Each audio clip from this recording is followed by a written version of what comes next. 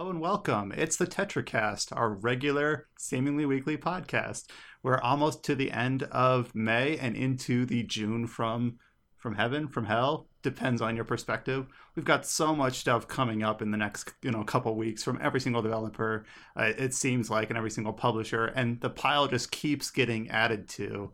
And we'll be talking about that this week for sure. How do we feel about going into this crazy June that no one expected? Feels like each of our podcasts next month are just going to be extra sized because it's not just everything's around the same E3 time frame, but it's kind of spread out a bit. It's going to be crazy. It's going to be fun. And the thing that makes it most difficult is because in some cases we hear about stuff being added to the pile. Like, for instance, we're going to have a major talk about Sony's big PlayStation 5 gameplay software reveal next week, but then other stuff that we already knew about, CD Projekt doing a reveal for Cyberpunk coming up in the next month, and Baldur's Gate 3 and other stuff, and we hear about the Summer of Gaming, what new events are falling under that label, and it seems like everyone is trying to make a table and tabulate exactly what's happening and when and where to expect where from who. I know we'll talk about this later, but next week before our podcast, a couple days before, there's the PlayStation 5 event, and then the Summer of Gaming from IGN starts the day after that. And then next Saturday, which is when we normally record our podcast, there's the Indie Live Expo, there's the start of the Guerrilla Collective, there's Paradox Insider, which is a part of Guerrilla Collective, there's the PC Gamer PC Gaming Show, there's the Games Radar Future Game Show, all on Saturday. So maybe we should actually just do our podcast on Sunday instead. Seriously. Just we could do. Because there's going to be a bunch of announcements, all throughout Saturday at different times. So yeah, there's a lot this next week. And we thought this summer would be quiet or different. Wishful thinking. Well, it is different, but it's not quiet. But before we get into that, as always, we're going to be talking about what we've been playing leading up to this crazy summer of the generation end and start. So obviously, the big release this week is Xenoblade Chronicles, which I think we all have different opinions on, and some of us have already played it, some of us are new to it. But we've also been playing some other stuff leading up to that, since that only released yesterday or the day before, depending on when you're listening to this. I guess we'll just go around the room here to talk about our non-Xenoblade impressions before we get into that major discussion. Adam, I know you've been talking about getting into a couple of Paper Mario games that you hadn't tried out yet, in preparation for Origami King coming out also in not too long, just a couple months. So what are your impressions on Paper Mario Color Splash? So Paper Mario Sticker Star, and I think I mentioned this on an earlier podcast, but Sticker Star is the fourth game in the Paper Mario series, and I felt that it's one of the weirdest and honestly worst designed games I've ever played. It has some really weird mechanics in how it uses the stickers and how it limits what stickers you can hold and how many things you can hold and how they are used against bosses. To note, things are an item in the game. They're literally called things. Capital T things. Yeah, and I'll explain that in a minute if you don't know. But that game is I did not like it at all, and because of that, when the fifth Paper Mario game released, Color Splash, on Wii U, and it seemed to be it seemed to have some very similar elements just from reviews and the marketing and whatnot. With Color Splash, with the announcement of the Origami King, I just kind of figured Color Splash is one of the only Mario RPG games, including the Mario and Luigi series, the Paper Mario series, and the original Super Mario RPG. Color Splash was the only one I hadn't played, whether or not it's actually an RPG or not. But I just sort of decided, you know what, I'm just going to try it just so I can speak to it on what it is rather than what I perceive it to be. And so I played about half of it. The general premise for a Mario game here is that you go to this new island, and I forget what the island is called, but the gimmick to everything is that everything is paint themed, and you see that the city that you land in has basically been drained of its color by Bowser, of course. And so ultimately your job is to collect the 6 giant paint stars to refill the paint and basically bring color back to this place. And so when this game was revealed, they didn't call it an RPG, they called it an adventure game. And after playing it, it makes sense why they did that. So just bigger perspective, the game structure is actually structured similar to like Super Mario Bros. 3, where there's a world map and there's different zones, like different levels, like a Mario level, connected by dots on the world map. And so it's generally linear, like you go from one dot to the next, but sometimes you can unlock like 2 or maybe even 3 at a time. And so it branches out in like which order you're supposed to do them in. And so like each of these levels it's more puzzle focused than like RPG focused. There's not a lot of like dialogue or story, but what there is a lot of is various puzzles in terms of platforming and different things you do with the thing items that you pick up. Yes, they brought things back, which when I saw that, I was like, I can't believe this. But and then like sometimes you'll run into an area and you'll get like partway through it, and then you'll realize for some reason or another you can't complete it yet. You need to either have found one of the big paint stars before the next part of this level becomes available. You need a certain item to get through. And that actually feels almost like a point and click adventure game from the 90s, where you pick up items and you have to figure out where you use them. That makes sense. Like and there are battles. Yeah, like King's Quest. Like, for example, you get to an area and you see a bunch of toads. They are trying to unclog a one of the warp pipes, and the warp pipe is filled with a giant turnip. It's just silly Mario stuff, right? And in order to get past that, you need to get a giant plunger to do it. And so like you need to figure out where that is or how to get it, sort of thing. So yeah, it feels like a King's Quest adventure game. There's another spot where there's a door that's locked and you need to find a spike that fits into it. So you got to figure out, where do I get the spike? So yeah, it really feels like an adventure game. There is the combat system is still present. And there's still a fair bit of it, but it feels like it's sort of a side focus though. And it's very similar to Sticker Star in that you collect stickers, or I guess they don't really call them stickers, but you collect cards in this game, and each attack that you do consumes 1 card. So if you want to use a jump, you have to have a jump card to do it. And that alone is a little bit tedious. One thing that makes it slightly better than Sticker Star is that each card in your deck just takes up the same amount of room. Whereas in Sticker Star, like the better stickers took up more room, so you could have less of them. And that means you kind of had to fill up your sticker book in that game with a bunch of weak stuff, and if you wanted to have a decent amount. So it's like, okay, that's slightly improved. And generally that's sort of the overall vibe I have with Color Splashes. They kind of slightly touched up a few of the more egregious elements of Sticker Star, but there are still a few things that are really tedious. So that's what I was going to ask. If you thought Sticker Star was just awful, you mentioned last week that it was like a really bad game that you don't like at all. How bad is Color Splash? Because I agree, when you just described that the attacks are like these consumable card items, I'm like, I immediately am just like, I'm never playing this game. I don't want to do that. That sounds tedious as hell. So it's kind of one of the major issues with Sticker Star, with the thing mechanic, how it generally worked, like functionally. I'm not saying how this is how they would advertise it, but how it actually worked is that throughout the world, there were various of these thing items that you would pick up, but they took up so much room in your book that there was no feasible way that you could pick up all of them. So sometimes you would pass by a thing item and you kind of have to decide, like, do I pick this up or do I just leave it where it is? You can always pick it up later. But the thing is, you had no idea which ones you were going to need and which ones were just kind of the extra ones that have some use in battle, but they're not ones you actually need.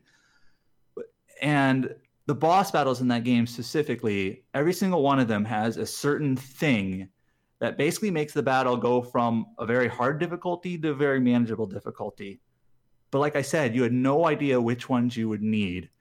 And so basically, functionally, effectively, how it worked is you would run into a boss and you're like, I hope I have the thing I need, or else this is going to be a really tedious battle because he's going to stay powered up or whatever.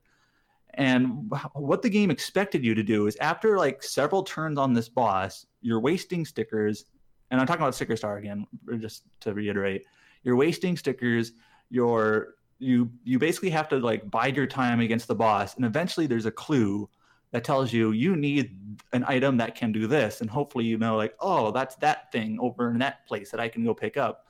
And so then you have to run away from the boss. You have to leave that part of the game. Then you have to go back to where the thing item is and pick it up. Hopefully you know it's the right one. Like you figured out the clue or whatever. Then go back to the boss and then use it. And you've already wasted a bunch of cards on them just trying to figure out what you need. And it becomes this extremely tedious process. So what Color Splash does, it doesn't necessarily fix this issue, but it just kind of sidesteps it. There is now an NPC Toad that tells you, kind of gives you a big clue before you even leave this town. Like, I have a feeling you are going to need a blah, blah, blah. And kind of just tells you right away, you need this card or this thing because of a certain event coming up, whether it's a boss or a puzzle. And so that does effectively solve to me, that the feels issue. Really like an awkward Band-Aid. Like, this design is so bad, we'll just like put this Toad here and there. And now we've excused it. Maybe solve this in the best word. It's almost just like sidesteps it. Just now it's like, oh, now you need to pick up this thing before you fight this boss. Now go do that, and it's like, okay, I'll pick up the thing before I fight the boss, and then I'll use it. And it's just like that's not really interesting either. It's just, all right, you're just telling me I need this item, so I'll go get it. It's gone from being tedious to being kind of bland. Yeah, it's just kind of trivial now. It's like, okay, this isn't interesting. And the thing is, I know in Sticker Star there were some bosses that you could beat them without the thing. You would just be wasting way more cards than you would have to, which is annoying, and it would just be a really tedious, drawn out fight. I believe some of these bosses in Color Splash you have to have them, or else they are literally impossible. So I don't know. That's just not interesting design to me. Like, oh, I'll tell you which item you have to have, and you better get it. This is kind of a weird analogy, but what I think of is when I went into Final Fantasy VII Remake, the Hell House fight, and I only had like one elemental magic on me. So whenever I knew what the weakness was, I'm like, oh, he's flying, so I have to hit him with thunder or whatever. But I don't have that, so I just got to wait and poke at its shield, and like I can still win this way. It's just going to take forever. So when not having a thing in Paper Mario, that's what it sounds like to me. And your example there actually reminded me of another thing that is basically the same error or the same problem that Sticker Star had. So I ran into an enemy, and it was like one of those ninja guys that in the Mario games, and this enemy cannot be attacked by jumps or hammers because he's too fast. But jumps and hammers, and there's many different types of jump cards and many different types of hammer cards, are like usually going to be like 80 to 90% of your deck. And what you need to defeat these enemies are certain items like fire flowers or POW blocks. And so like I ran into this kind of like this mini boss. It's like, oh, you can't use jumps or hammers. You need to have a POW block or a fire flower. It's like, well, I just don't happen to have any right now. And I'm like, okay, I guess I'll run away from the battle and go grab some and then come back and then beat them. And that alone is a little bit annoying. It's like, not only do you have to have a certain card to beat them, but you literally have to have it. It's not like it makes it easier, it's just you have to have it. But what even made it more tedious is that the game kind of forces you to play like 5 rounds in that match before you can run away. And so it's just kind of like, it feels like it's wasting your time.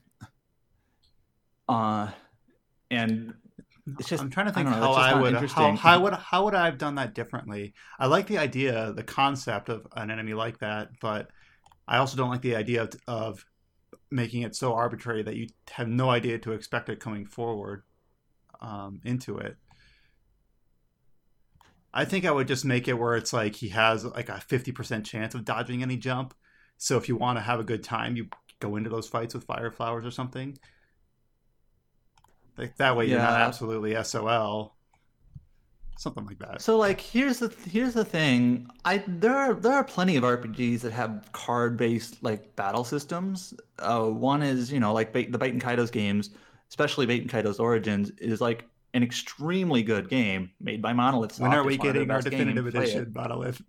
Yeah, port it to Switch. Well, the thing is, it's also a Namco game, so it's actually very similar to the Xenosaga situation, where it's Monolith Soft created, but Bandai Namco kind of has the rights to it, so it's up to them. But that game has a card-based system, and of course, like, certain battle cards are very useful, and sometimes there are certain bosses where there are strategies where, like, if you have these sorts of cards, then this boss will be a lot easier, or you can manage it in a better way. So having certain cards be useful in certain battles, like, inherently itself, can be done really well. But these Paper Mario games sort of like are so narrow in the sense that it's like you have to have this one, or else this is going to be extremely tedious or potentially impossible. And then you have to kind of go back and go get it from somewhere else. Because where I feel like a game like Baten Kaitos, from what I remember of it, yeah, certain cards are useful, but you can beat them other ways, and it didn't feel like it was so reliant on having this particular singular thing to do it. And Baten Kaitos seems like I have also played that, but it's been like 15 years. So, but it's like it'll lean you should use this sort of deck here on this fight, on this boss, or this sort of cards here. Or based on what you've described with Color Splash, which I'm very glad that you have decided to play like academically, so you can talk to us about it, so I don't have to play it. Same man. It's just kind of like binary, where it's like you are supposed to have this card for this fight, and if you don't, go get it. It doesn't suggest you should or inconvenience you if you don't, but you can still win. It's just you don't have it, you fail. Now, to be fair, there's only been a few fights like that here, and like I said, most of the bosses, someone just tells you right away, have this card. So it's, it's not necessarily. Then it almost ceases to be like a game. It's just like the game just becomes listening to the toad, getting the thing, and using it. Like, okay, that's engaging. I don't know, based on how you're describing it. So, just to be a little bit more positive, the focus on the battles and stuff, it has been toned down from Sticker Star, and there is a little bit more focus on other puzzle elements. Like when you go through a level, one thing you're doing in all these levels, besides figuring out, well, the main thing you're doing in each level is to figure out how to get the paint star in the level, like these small, like it's like a Mario Sunshine star, or whatever, that's the main thing you're picking up. And so, like, that's the main thing you're doing, but there's also each level is filled with these paint splotches that you need to fix. They're basically places where things need to be painted, and you just kind of use your hammer to paint them really quickly. So it kind of feels like this sort of collectible thing, like make sure you paint all the splotches, and you get coins and cards and items for doing that. And then there's other puzzles to like figure out how you get through each level to how you get to the star that you're trying to pick up, kind of like any Mario game. And there's little story vignettes and things in various levels, and some of them are interesting. Like there's one level that has a haunted house that has these little ghost toads that you're trying to solve, like their problem, why they haven't gone to Toad Heaven or whatever. And there's some like there's some amusing, interesting things like that. And like when it steps away from the battle stuff and it's more like this puzzle adventure stuff, like, okay, this is okay. So you kind of just wish they went completely in that direction rather than straddling this line in some weird way, and basically said like, no, this isn't a battle focused game. This is an adventure game in the style of Paper Mario. How one person described it to me when I said I was going to play this, and I kind of agree with them. And this is a very basic way to put it. It's like it's actually a decent adventure game stapled to an absolutely terrible battle like system. And like, yeah, that's pretty much true. Like the adventure stuff is fine, but everything with the staple, I didn't even. Yeah, I just got that paper. Oh, there you go. Anyways, it's just like, it just kind of feels like a weird jumble of ideas that doesn't necessarily fit together very well. I have one other small thing I want to mention, even though it's more my fault, I guess, even though I didn't really, it wasn't really broadcasted or forecasted very well. So like there is this mini game part, but before I really knew it was a mini game, I entered this new level, like my first time into this level. I'm like, okay, I don't know what's in this level. I'll just see what, just going to explore it like you would any other level. And there's an NPC at the start of the level who's like, hey, he's like a shady, shy guy, like a black market dealer sort of, amusing Mario thing. And he's like, hey, do you want the goods? Pay 1,000 coins. And I was like, sure, I'll pay 1,000 coins. And he's like, wait, you don't have enough room in your deck. And apparently the game tells you like he's trying to sell you 30 cards. And yeah, if you have room in your deck, you can pay 1,000 coins for 30 cards. And I'm just curious, if you just based on what I told you right now, would you buy it? Like, would you clear room in your deck to spend 1,000 coins to buy 30 cards? I would just on the I would just because like I figure as kind of a completionist where it's like, did you grab those various cards from the Shady Shy Guy yet? I'm like, yeah, I did that. Like I would almost think of it as like a task to complete in the game. Yeah, actually, yeah. Now you say it like that, I feel like I would see that and go, that's what the game wants me to do then. And probably so that's why I was hesitant to bring this up, but like I kind of figured, I'll just pick these up later, like I'll just keep it in mind and pick them up later. I don't want to leave now and clear off and sell cards to clear out my deck to make room for these yet. I'll just pick them up later.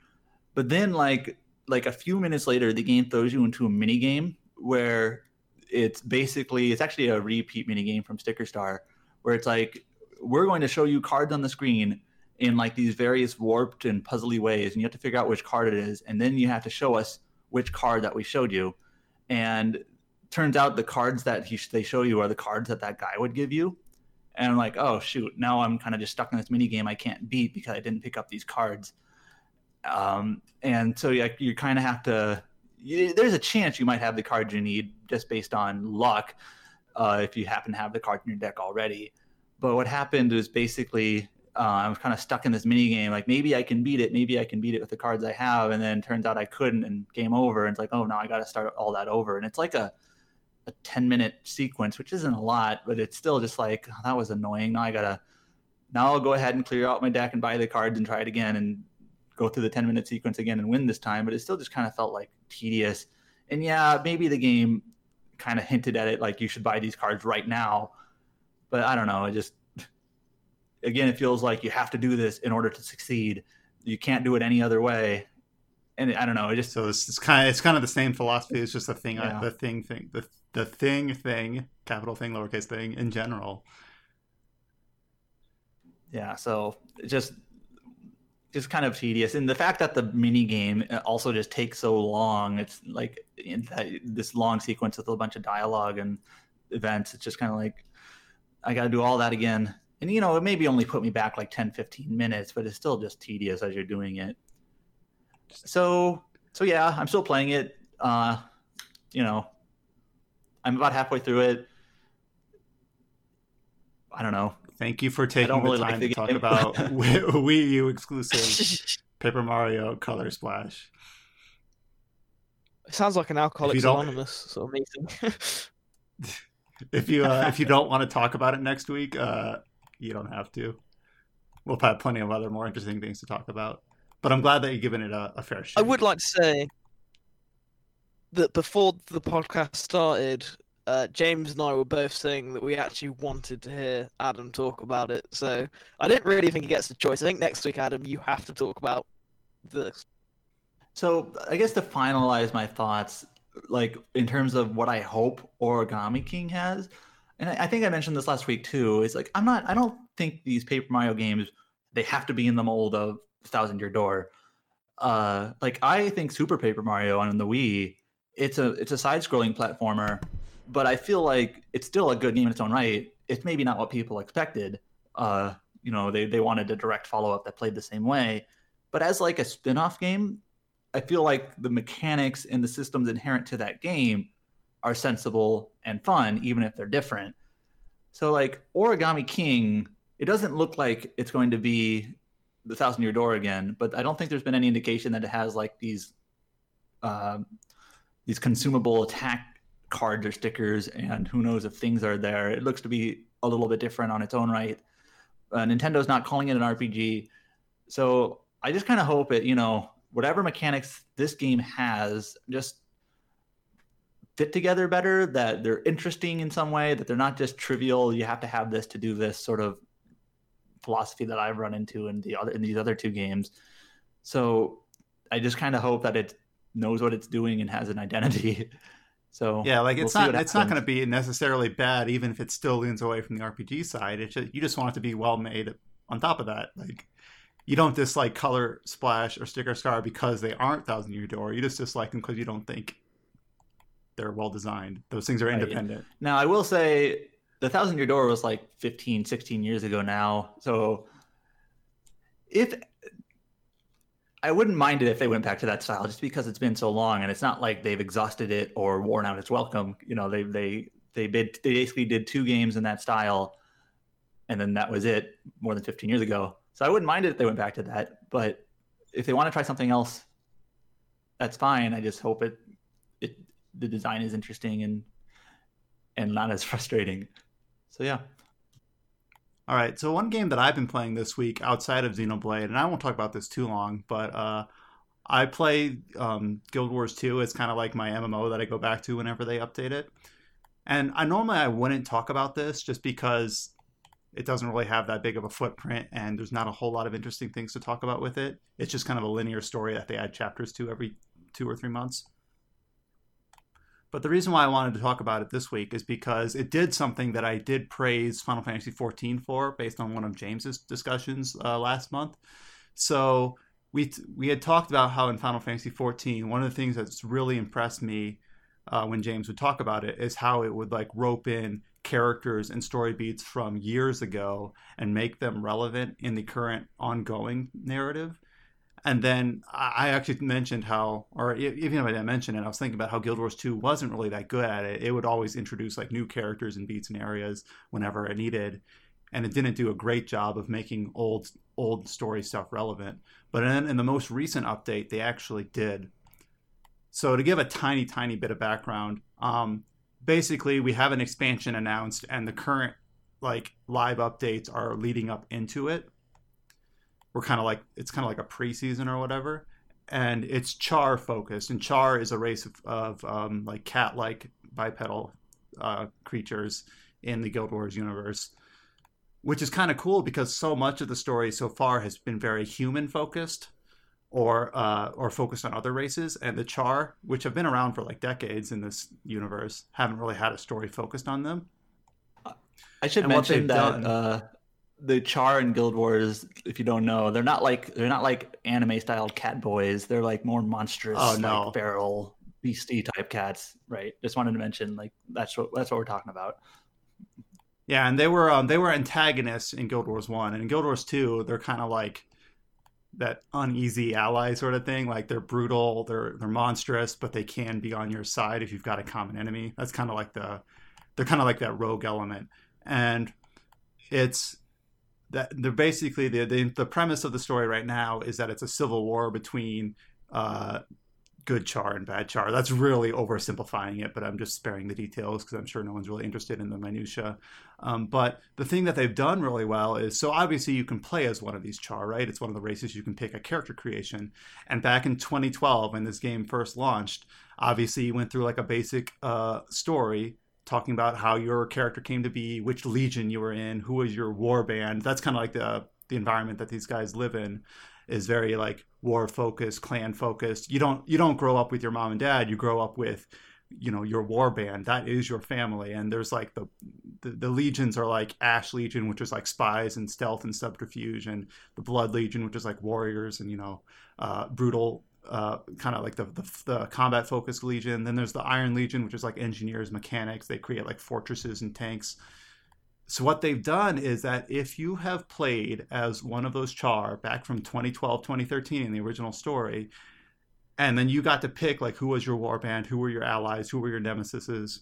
And then a lot of those characters had for so long and for so many years been dropped, like they were no longer relevant. You were now playing whatever the current story was in the recent expansion, these Char-focused characters are no longer important. They haven't been for a long time. But obviously now that we've got a story in 2020 that is focused on this race, what they decided to do is that if you play the newest update as HR, those characters have been filtered back into the story. So like if I'm playing as a human and I'm doing the newest update, they might have a character like a boss fight on the map where it just says like, this is Champion Char Grenadier. Like he's just a generic nameplate. You just kill him and get your reward or whatever for whatever the event is.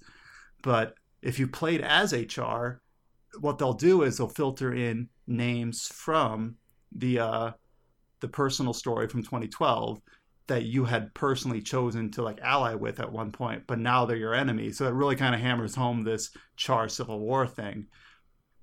And for people who haven't played the game, you might say like, oh, okay, that's interesting, I guess. But it's just really the first time the game has really done anything like that. Because to be honest, the personal story, that's what they call the base story in 2012, 2013. It wasn't well received. And it was kind of like the sooner they could drop it, the better. Usually starting at the first expansion in 2015, that's when the story really kind of became this well-focused, better designed thing as a consensus. And everything before that was kind of just like, it's kind of like pre-Realm Reborn. It's like, yeah, it's there. It wasn't cut off like Realm Reborn was, but it was just kind of like out of sight, out of mind. Like, yeah, that's just the prerequisite. You go through that if you want. But now this is the first time in a while that they've actually kind of roped it back in and made it relevant. So it doesn't really like elevate the storytelling. I think the level of quality is kind of always where it's been, which I think is generally good, not great. But I just thought the initiative to do that, well done and well designed. It's especially interesting because of NCSoft or ArenaNet, excuse me. Like, it feels like they've gone through a ton of like structural and staff changes since the launch of Guild Wars. So the fact that they're roping something in from 8 years ago or whatever, with like, I assume is a largely different set of people making the game now, right? Do you think that's interesting? So basically, a year ago, it was last February 2019 is when they had their big layoffs. And since then, the game director for the game has left, and like the studio head has left. And normally, like if I don't give you any other context, that sounds awful, right? You're like, oh shit. But surprisingly, it seems like the game is on an upward momentum, and that's just not my personal bias. Like, I think if you go to the Reddit page or if you go to like the official forums, I think you'll generally see that mindset because the updates are coming out quicker. The communication seems to be a lot more clear, and a lot of it is a black box. A lot of it is kind of speculation or hearsay without a lot of clear data, but it feels like that NCSoft, who is the publisher of the game, and they obviously have games under their belt like Blade and Soul and Lineage, and I think Black Desert, maybe. I don't remember if that's under NCSoft's banner or not, but I think it's kind of like they've righted the ship, which seems like they were at their lowest low when their studio head left, and he left just to on his own volition. He wanted to form an indie studio, but I feel, and then they announced the expansion, and then the updates are generally being well received right now. So I think it's kind of on an upward swing despite all odds. So, well, have they actually like officially announced like the expansion like title or anything, or just that they're making one?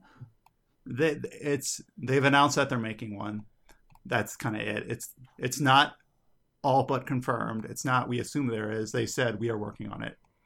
They kind of did it as low key as possible. That itself. But I guess that in itself, as just hearing that based on everything else that's gone with that studio recently, it's just kind of nice to know, like, oh, I guess there is something that we're working towards rather than just uncertainty. And they are also making some sort of console game that we assume is an RPG, but I don't know if it's going to be an online game or even a Guild Wars game. It might be a completely new IP. So I'm interested to see what that is because that studio has not made a console game. They've made 2 PC products. Yeah, it's kind of funny. Guild Wars 2, and that's it. Yeah. The ArenaNet's only made 2 games. One of the reasons they had so many problems was it looked like they were making a mobile game and maybe something else for years, but none of it panned through, and it was likely canceled, never announced sort of thing, and they just couldn't get another project off the ground. So hopefully they can you know, it seems like they maybe have made some changes to try to maybe cut down a bit, focus a bit, and see if they can kind of shape up and go in the right direction now. Well, we've seen, like, for instance, Riot has been branching out from League of Legends in the last year, 2 years, with a whole bunch of new projects under that banner. And I'm not saying ArenaNet's on the same level as Riot. They're probably not even close. But just the idea of they have people that have been working on these unannounced projects for years, which has been kind of their downfall in a lot of ways, like you had said. So I guess we just got to have to hope that something pans out, because I think just being able to diversify like that, especially as so many games nowadays have online components, whether it's an online MMO or a hub-based game like Destiny, or service elements tacked on to single-player games, that, I don't know, I guess there's a reason why classic MMOs are kind of hard to come by these days. Everything is more kind of diluted down into like these theme park MMOs, that sort of thing. Yeah, either that or either like Destiny likes or Diablo likes, where it's like the core of the game is an online component, but it's not massively multiplayer. It's more gather a group of 5, 8, 10 people and do kind of these bespoke instanced narrative chapters or map exploration or things like that. And I think there is still an audience for that. Like we saw kind of how that Wolfenstein game on Steam kind of exploded a few months ago as a Diablo-like. So I think there is still an appetite for that, but I don't know if there's still an appetite for a WoW likes anymore, but I guess we'll see. Anyways, I didn't want to like go into a ton of detail on that, but yeah, Guild Wars 2, it's something that I go back to every other month or so, and the most recent update did do a few interesting things with its storytelling, where it didn't ignore that its original story happened. It actually made it relevant. Probably not to the same extent or quality that Final Fantasy XIV does, but hey, they did it for the first time in a long time, so it was something I was impressed by. So I also played Xenoblade Chronicles, but before we get into that, because I think we all want to chime in on that, James, you have a few other games outside of Xenoblade Chronicles that you've listed here, including Chronicles Cross and DJ Max. So I'll let you pick which of one of those two that you want to talk about. I'll start with talking about DJ Max, so it's a bit more of a seamless transition to the Xenoblade talk. Yeah. As I've mentioned like many times on the podcast, I'm a big fan of rhythm games, and I bought DJ Max Respect V, I think it's V, when it came out on early access on Steam. I actually bought the PS4 version of DJ Max Respect back when that came out too. So if you aren't into rhythm games, then you probably won't understand this, but DJ Max itself, its gameplay is very similar to stuff like IIDX, or however you pronounce it, or if you're someone that only played like Osu, it's similar to like Beatmania or Osu Mania, that sort of stuff. DJ Max used to be like the really big rhythm game on PSP besides like Project Diva, in that it was like the one rhythm game series that consistently came over to the West with DJ Max Portable, Portable Second, Portable Third, that sort of stuff.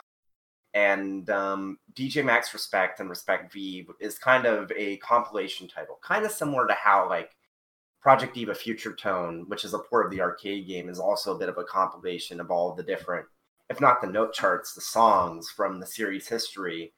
DJ Max Respect has songs from Portable First, Portable Second, Portable Third, and it even has some new songs for Respect.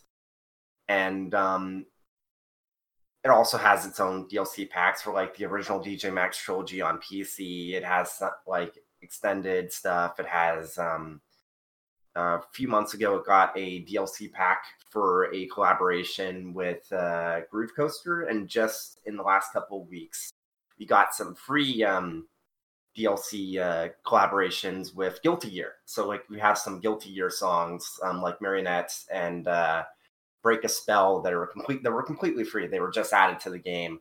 And DJ Max Respect V actually has, speaking of Riot earlier, there's some of those Riot AMV League of Legends songs are actually in the songs, so like Get Jinxed and I forget the name of the first one, but you know what I mean. Yeah, I've been playing it a bit more recently. The thing about rhythm games is it's not like something that you play like binge on. It's something that if you only have like say half an hour to play games and you don't want to get into like a deep RPG, you can just load up a rhythm game, play a few note charts. Why would you not want to get into an RPG? Well, it's more about like, you know what I mean. If you only have half an hour, like half of that is just getting into the groove of things. And then once you're in the groove of things, it's like, oh, I probably shouldn't get too deep into this because I only have 15 minutes left to play. That sort of stuff. But I've been playing it. Mainly, I've been playing it for like a few minutes, like while waiting for online classes. Like if like on Zoom, I'll punch in the meeting code and then it'll be like another 10 minutes before I'm actually let into the class. So it's like, oh, I'll play some DJ Max while I'm waiting for it. Nothing really huge. Just recently finally cleared an 11-star difficulty 6-button chart, which is pretty nice because as much as I play rhythm games, I'll definitely say I'm not particularly great at them except for maybe Project Diva. So getting better at it. But pretty much that's all I have to talk about with DJ Max. It's a rhythm game, pretty simple. So having fun with it. Probably going to pick up some of the new DLC packs for Black Square and the other one I don't know how to pronounce. But the other main thing I played this week, besides Xenoblade Chronicles Definitive Edition, has been since I finally finished up Final Fantasy XIV, I've been going back into Xenoblade Chronicles Cross. If you guys remember, like a few months ago, I was kind of playing Final Fantasy and Xenoblade Cross at kind of the same time. And I decided, well, one of these has got to give if I'm going to like actually play through it. So since I caught up on Final Fantasy and back playing Cross, I got my skill this week. So that's interesting. How many hours are you into the game? 35 hours. Well, I got my skill at like 34 hours, but 35. It's definitely interesting for a few reasons. First off, I actually think that that the skill combat it's definitely a step up in what you can do, in the sense of like, if you get a full party of skells, you can basically take out enemies that are like 10 levels above you or something like that. But I definitely think that the skells are actually less interesting than the on-foot combat because there's less synergy between your party. There's it's a bit more restrictive in what you can do with setups for like combos and whatnot. And but again, just first impression, I've only had them for like a couple of hours. What I do like, what I have been enjoying about Cross so far this week though, is that especially. And I'll talk about this more later once we get to the regular Xenoblade discussions, but just reminding me of how much better the side quests are in Cross versus the original Xenoblade. I actually had this conversation with a mutual friend of mine on Twitter about how no wonder people were so like iffy on Cross and maybe even didn't give it a chance when they heard, oh, the main story isn't the focus, it's the side quests. When if you'd only played the original Xenoblade and you'd seen the side quests in there, of course you would be like, oh, I don't want to have anything to do with that, because most of the side quests in the original Xenoblade are kind of just throwaway, like they're padding. I actually have some complicated thoughts on the Xenoblade side quests, but we'll go into that when we talk about it. I'm not saying that they're inherently bad. Like, I do think that there's some interesting aspects of it with, like, figuring out the times of day when certain side quests become available. But again, we'll get into that later. But they're, like, so many of the side quests in Cross actually have a story to them. In fact, I think pretty much all of them have a distinct story to them. Some of them have branching routes depending on decisions you make during those side quests, where some characters will live, some will die. Sometimes you'll have completely different quest objectives in the next side quest, depending on what you did in the first route of it and whatnot. It's and then like affinity missions. I definitely, before I started playing, I remembered seeing people say that the party in Xenoblade Cross wasn't as memorable, and I agree to a certain extent. But if you actually take the time to do the affinity missions and see how these characters interact, I do think that the playable characters in Cross are interesting, and I do think that there's a lot that the game does really right about kind of delving into each of their backstories. But the focus of the game is about the scope of the planet and the scope of New LA to a certain extent. So it makes sense that besides Elma and Lynn, that that you wouldn't really have too much of a focus on the rest of the characters. You're just like hopping in and out, helping them do their things. You learn about their backstories. You help them, but it's just such a different experience compared to the rest of the series. And I haven't played Cross, but it seems like it's more character focused and less pure story focused, because those are two different things. I wouldn't necessarily say that thing, but I definitely feel like it's more world focused rather than necessarily story focused. The characters are obviously a part of that world, but it, like, Mira in general just, and Adam's going to be laughing about this, feels like a living, breathing world in all the best ways. But yeah, been enjoying it. I'm probably about halfway through it. I'm like level 30, and I'm gonna start chapter 7 tonight. So I don't know. I hope when you're playing this game, these don't all feel like surprising revelations, because I pretty much said these same sorts of things back when I was playing this, last year or whenever it was, several months ago. Like, most of the story in the game are those affinity missions, and it's not like Josh or like James said, it's not like a direct A to B like narrative, but just kind of like, if you want to learn about characters and how they relate to the world, like, that's what all the affinity missions are for. Basically take the heart to hearts from the other Xenoblade games and basically attach missions to those instead, and they're side quests, but that's where a lot of the story quote is, and that's kind of the focus the game has, which is kind of the opposite of the original game, right? But yeah, that's really enjoying enjoying it. But yeah, but I've been really enjoying it. I will say, though, that the emphasis on exploration in Cross and the amount of mobility that you have in Cross has been a bit of a hindrance when getting back into the original Xenoblade, especially the jump, because it's mapped to an entirely different button on the controller in Cross. And you also kind of have something almost like a moon jump by default in Cross, whereas the jump in the original Xenoblade is more like a hop. So it's definitely this is a small thing, but in Xenoblade Chronicles Cross, you can dash and you can jump high and pretty far. You can't do that in the original Xenoblade. You can't dash and you can jump, but it's more of like a hop. I'd say that the distance that you can jump in Cross is probably like at least 2.5 to 3 times the distance, and the maximum height is about the same. Just to put in perspective. So the fact that Skells plays such a big role in Cross reminds me kind of like the Xenosaga games, where they had a specific battle mode where you would use, like, I forget the acronyms. It's one type of robot in the original game, and then in the second game it's like a tier up where it's ESs, I think. I don't remember any of the names of them, and even Xenogears had that sort of combat. But then obviously, while mechs and mecha or whatever have narrative roles in Xenoblade 1 and 2, you don't really play as them. So the fact that Skells are so I say this based on your impressions, having not played it myself, but it's just interesting that you have that combat mode at all in Cross, because that's something that's absent from 1 and 2. Even if it is pushed back 35 hours and more. Yeah. I guess the last thing I'll say, and actually this might be a good transition to the Xenoblade original talk, but it really baffles me. Like, and I am emulating Cross, so I should stress that I'm playing at a higher resolution than the Wii U would have supported.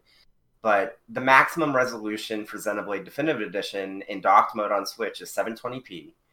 And especially once you get to playing it, you notice that what they showed off in the trailers definitely was showing off the biggest improvements to the visuals.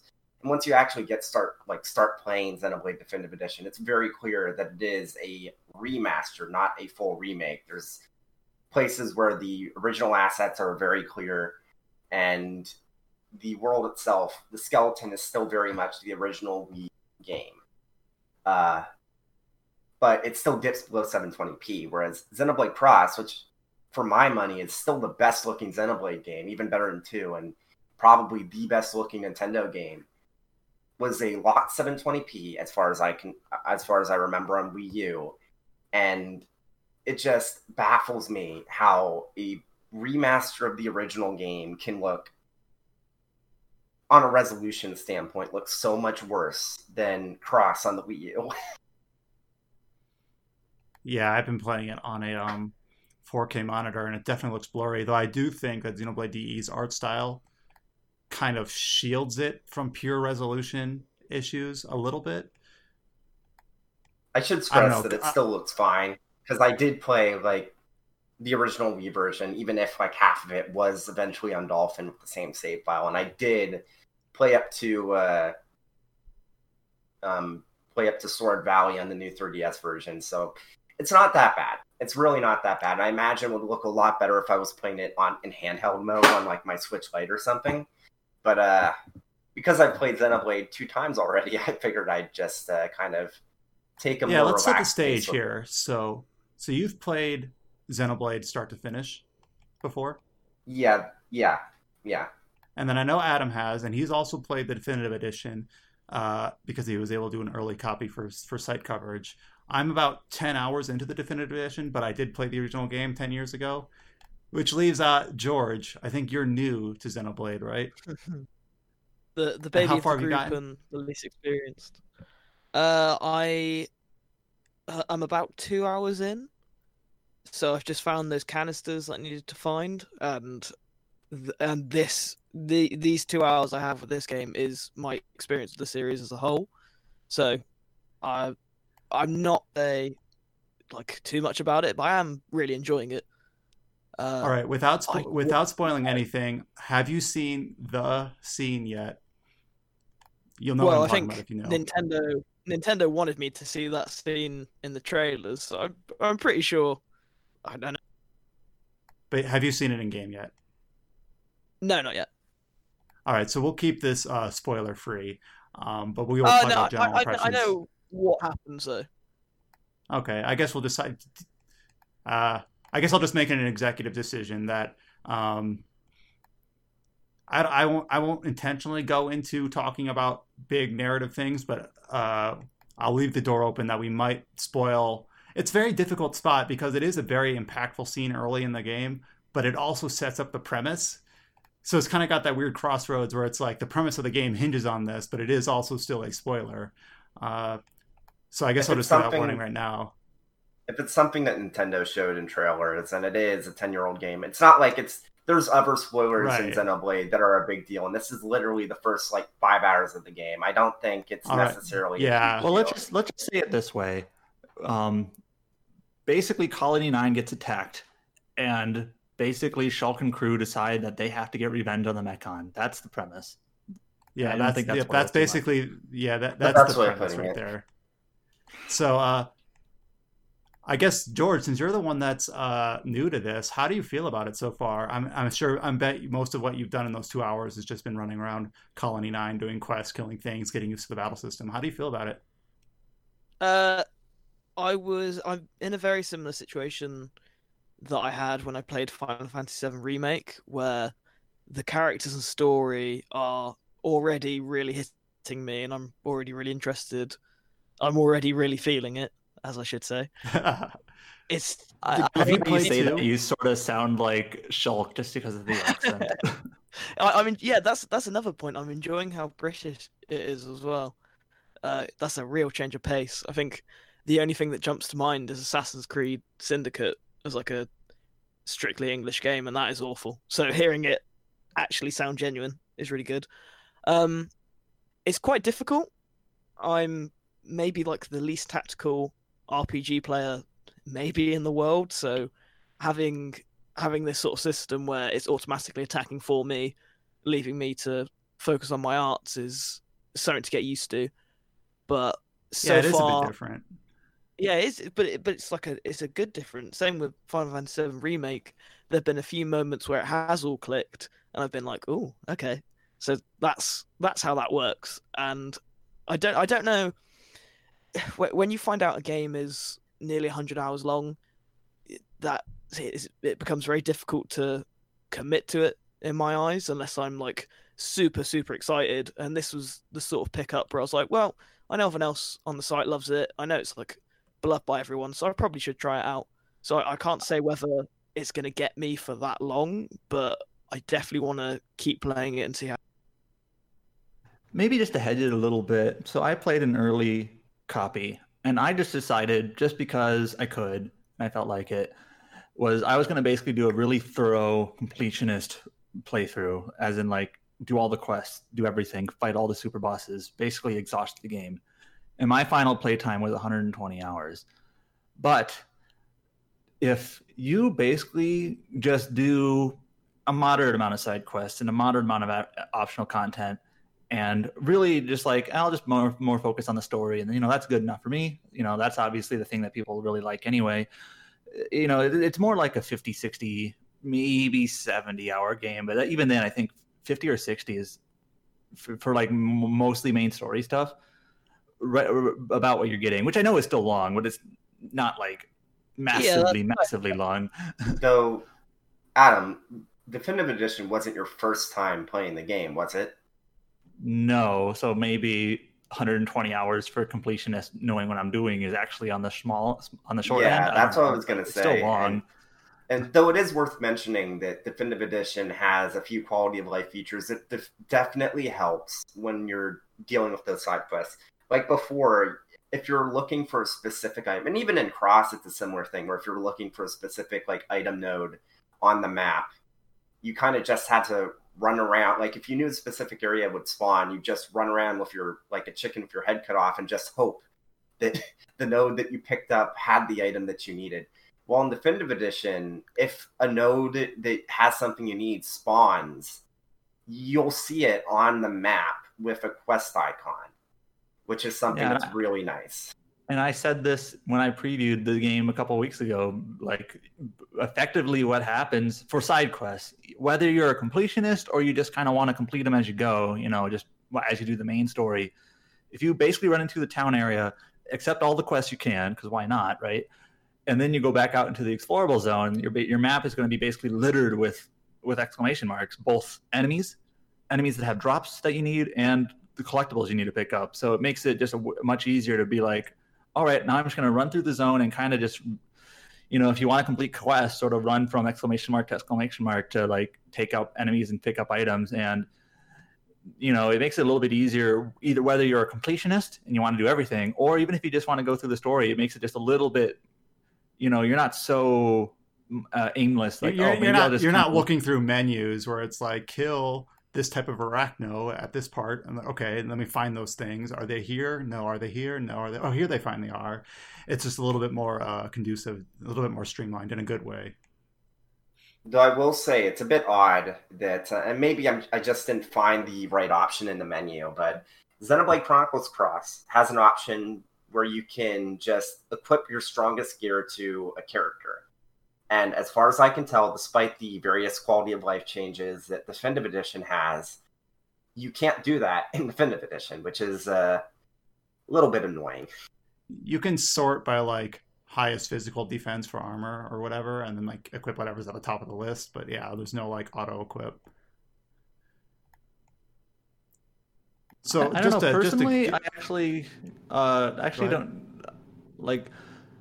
I'm going to be honest. When I was playing through the game, I never even considered having like, equip optimal equipment like option, because I guess I wouldn't trust the game to do that. Like I'm more bespoke. Like, all right, I want you to wear these sorts of armors and these sorts of and this weapon, and I'll set these gems, or these armors have these gems that already are like some armor has like a gem slot you can put whatever you want in, and some has like a set gem that you can't remove. And also, like I specifically always used armors that didn't add any weight or low weight, just because agility is so useful in the game. So, like, just personally, like I just kind of, I would actually go through long sequences of the game not changing armor that much. Kind of set what I like and sort of kept it for as long as it was viable. It's the sort of game where if you implement good tactics, even if your gear is not perfectly up to snuff, you can overcome that. And I actually kind of wanted to talk about that. There's some people, and obviously I don't think this is a big population of people because the game is so beloved. And just to step I think this game leaks into like my top 10 RPGs of all time. Maybe not top 5, but it definitely sneaks in the top 10. But there's some people who would say like a game that auto attacks like this one does can never be that great because they just want to be more involved in the systems at play in terms of combat. But for me, I actually kind of like enjoy the pace of this game in terms of when you go into a battle, what you initially do in order to just execute your arts and your skills or whatever. It's just something that's different that you don't find in other games. In other games, it's all kind of basically about doing as much damage as quick as you can with as fast of a ramp up as you can in a lot of ways. That's not always true, but in so many other games, like even in Final Fantasy VII Remake, kill the enemies before they kill you. That's all you need. In this game, like there's a lot of what position do you encounter the enemy at? What arts do you use in what order? This is kind of an unavoidable comparison, but it's one that's made, and I think it's made with good intentions of how MMO-like it is.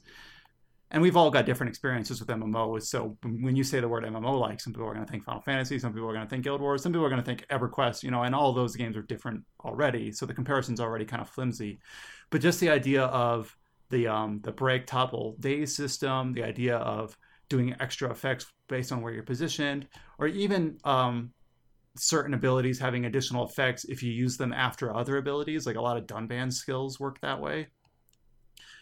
It's kind of cerebral in a way where it's not just this ability does a ton of damage or this ability shuts down the enemy. It's, hey, I can topple the enemy with or not topple, I can break the enemy with Dunban's kick if I do it after his slash ability. I forget what they're called. Or if I use the talent gauge on Reyn, I can gather all the aggro, and then I can use an aura and get everyone's strength down by using his purple ability. You can kind of see how I think about the games here. I don't really think about like what the abilities are titled. I kind of think more about what their inputs are, like what's required in order to do the effects in the most useful way. And to me, I don't know, I just really gel with that sort of tactical sort of thinking. So when I look at Xenoblade Combat, go ahead. I guess I'm kind of rambling at this point. I really do enjoy it a lot. I have 2 comments. One is like a serious one, and one's more of a silly one. Right. But yeah, a lot of like the strategy in this game is strategy in terms of like how effective you are in battle. There's kind of 2 components to that, where one is like this preparation stage. It's like how you are setting up your characters, what characters you're using, what equipment they have, and later in the game, those gems that you put into your slots are very important. Like they can completely change how much damage you're doing, how often you're hit, what if you can be blown over or whatever, like blown down status, and how much you're like the agility gems are extremely useful. And if an enemy has like a blaze technique that sets you on fire, you can prevent that. So there's one component of like this preparation stage. It's not combat, but it directly affects how well you perform in combat. Especially for later game, and especially if you're doing super bosses, that is like crucial preparation. Which to some people like you who are maybe calling it cerebral, like that's what it is. You kind of have to think about like party coordination and things like that. But then, like you also mentioned, in battle, which characters you have and like what order you do things is very important as well. If you just kind of randomly do skills, that's not as effective. It might be effective enough in some cases, but it's not as effective as making sure you do the skills in the right position, because some skills are position based, side or back, and in the right order, and considering what skills other people have. I fought the super boss of the game, which is a level 120 dragon, and you max out at level 100, and that 20 level difference is like huge. You have to overcome it. You can't just grind to basically just to make it a pushover. You have to think about like how to tackle it. And I know this is kind of an extreme example, but maybe that point paints the picture best. Is you have to know, like, I have to do these things, I have to have these gems, I have to have these characters working in like smartly together to take out this boss. And one of the key things to do for that sort of boss is to raise your agility as high as possible, because that level difference, you need to make up for it in your chance to hit. And you also have to figure out how to topple them, and also how to keep them toppled for as long as possible. So things like that is where I think this game shines, even if it's not like reactive, it's more proactive in a way. Now, the other thing I was going to say, spectacle. I was just going to say, like, comparing it to Xenoblade Chronicles 2, which has a lot of the same DNA, it's also a battle system I like, but maybe just slightly less. Because I feel like Chronicles 2 has this kind of focus on, obviously, the blades that you bring into battle with you. And each of those has, they have their different roles and different elements, which you then kind of like tag together and basically chain up. Xenoblade Chronicles 2 probably has a better sense of momentum in terms of, you start out dealing, average amounts of damage, but then you tier up into like those level 3 blade abilities, which then eventually unlock those orbs, which you then burst when those chain attacks, and you ramp up the damage higher and higher and higher and higher, all while doing these like cool animations with your blades. It has more of a ramp to it, whereas Xenoblade Chronicles 1 is maybe a little bit more it's almost flat. It's almost more just pure execution. You don't start low. There is a bit of a ramp, but it's just more like, do you spam backslash on cooldown, or do you wait until both the enemy's defense is lower? You raise your attack using Shulk's buff ability, the blue icon. You wait until the enemy has aggro on Rein or Dunban, then you get behind them, then you do it. That's going to be way more effective than just initiating the battle with backslash from the front without any buffs. Like, it's just more, it's MMO-ish in that way. Okay, you made me think of other things I want to say. I got to make sure I don't forget the things I wanted to say. First of all, to most effectively play Shulk, you want to do the his buff attack that raises his art attack. Then you want to do the side attack, which lowers the enemy's defense, and then you want to do backslash. And then, but of you course, have to do all that without gaining aggro, because if the enemy has aggro on you, you'll never get behind him. There you go. And that sort of stuff I just love. Right. It sounds like a complete nerd, but you hear me talking about like the blue ability, side ability, the Ryan's Whirl ability that lowers everyone's attack. And then you can play Ryan like two ways. You can do the aura that basically... I'm gonna forget what I want to say. I don't know. But okay, I'll sum it up like this. As you can tell, I really don't place a whole lot of importance on like the flavor of the abilities. Like, I don't remember what half of Ryan's abilities are called, but I know what they all do and when I want to do them and in what order I want to do them. And that's kind of how I think about this game a lot in terms of combat. Yeah, so you were talking about Xenoblade Chronicles 2 and how it ramps up. And I actually think that actually causes some problems with the normal encounters in that game. I feel like the battle system in Xenoblade Chronicles 2 is pretty good for bosses because of that. But it also makes the normal battles, just kind of the trash mobs, a little bit more tedious in that game, I feel, because you always start out kind of poking away before your arts fill up. Because you can't use your arts right away in Xenoblade Chronicles 2. Or right. I think maybe there's eventually ways you can, but most of the time you can't. So you kind of have to swipe out them normally a few times, and then your arts start to build. And like you said, it then starts to ramp. And I think that makes like normal battles in that game just not as fun, because you basically start the ramp, but you never get far enough to actually like do the cool stuff, right? And you have to do it every time. So that's just one comment that that you made me think of. The one thing I was going to say before, and this is more of a silly comment, you were mentioning how like you don't care what the arts are called, you know what they do. It's like it's the information that you know that you have to do these things in order to most effectively play the game. I actually find it kind of silly, but every time an art is used, a character will shout a certain specific thing for that art. And some people poke fun at this because your characters are basically shouting all the time. And if you watch it without any context, it seems sort of obnoxious. But what I've actually kind of found is like what those characters are shouting is information to me. Like, as I'm playing as Shulk or Melia or whoever, when I hear another character shouting a certain thing, I know, like, for some abilities, like, that character is doing this thing, and I know just a split second before it happens what it's going to do. It's either going to topple maybe or whatever. Like, for example, Dunban, one of his abilities is, what he'll shout is, "I fear not the jaws of death." And it's a silly shout or whatever, but I know when he does that, he is at low health. And if he loses all his health, he's going to revive and gain it back. and I think his tension increases also as well. So that kind of tells me I do not need to heal you right now. I don't need to waste time doing that because you shouted that. So thank you for shouting that because I know what you're doing now. And things like that. I know I sound like a total nerd maybe, but like it's part of like the coordination of characters thing. And if you play enough, you start to realize like what certain shouts mean and what they're doing. So that's silly. I actually relate think to of it that way. That reminds me so much of when I was trying to do the battles for the Remind DLC for Kingdom Hearts. You mentioned Kingdom Hearts again. All right, I don't even do it on purpose now, but just that specific example, I remember. I think it must be, maybe Xehanort. I think it was Xehanort. He just says the same thing over and over throughout the battle, but it clues you into what he's going to do. It might not have been Xehanort. I think it was I think there's a Xemnas you few mentioned. that do that. Yes, it was Xemnas. Thank you. Yeah. But there's actually I actually have a several really bosses, I think, interesting. that have it I actually have a really interesting anecdote for this that I wasn't actually thinking about, but it ties perfectly into this kind of conversation. So I was talking about Guild Wars earlier, right? I have a point to this. They released the recent patch without voice acting because of the COVID-19 situation. And I was doing a strike mission boss, which is like a micro raid or whatever. And normally these bosses have like audio tells where they'll shout something when they're about to do something.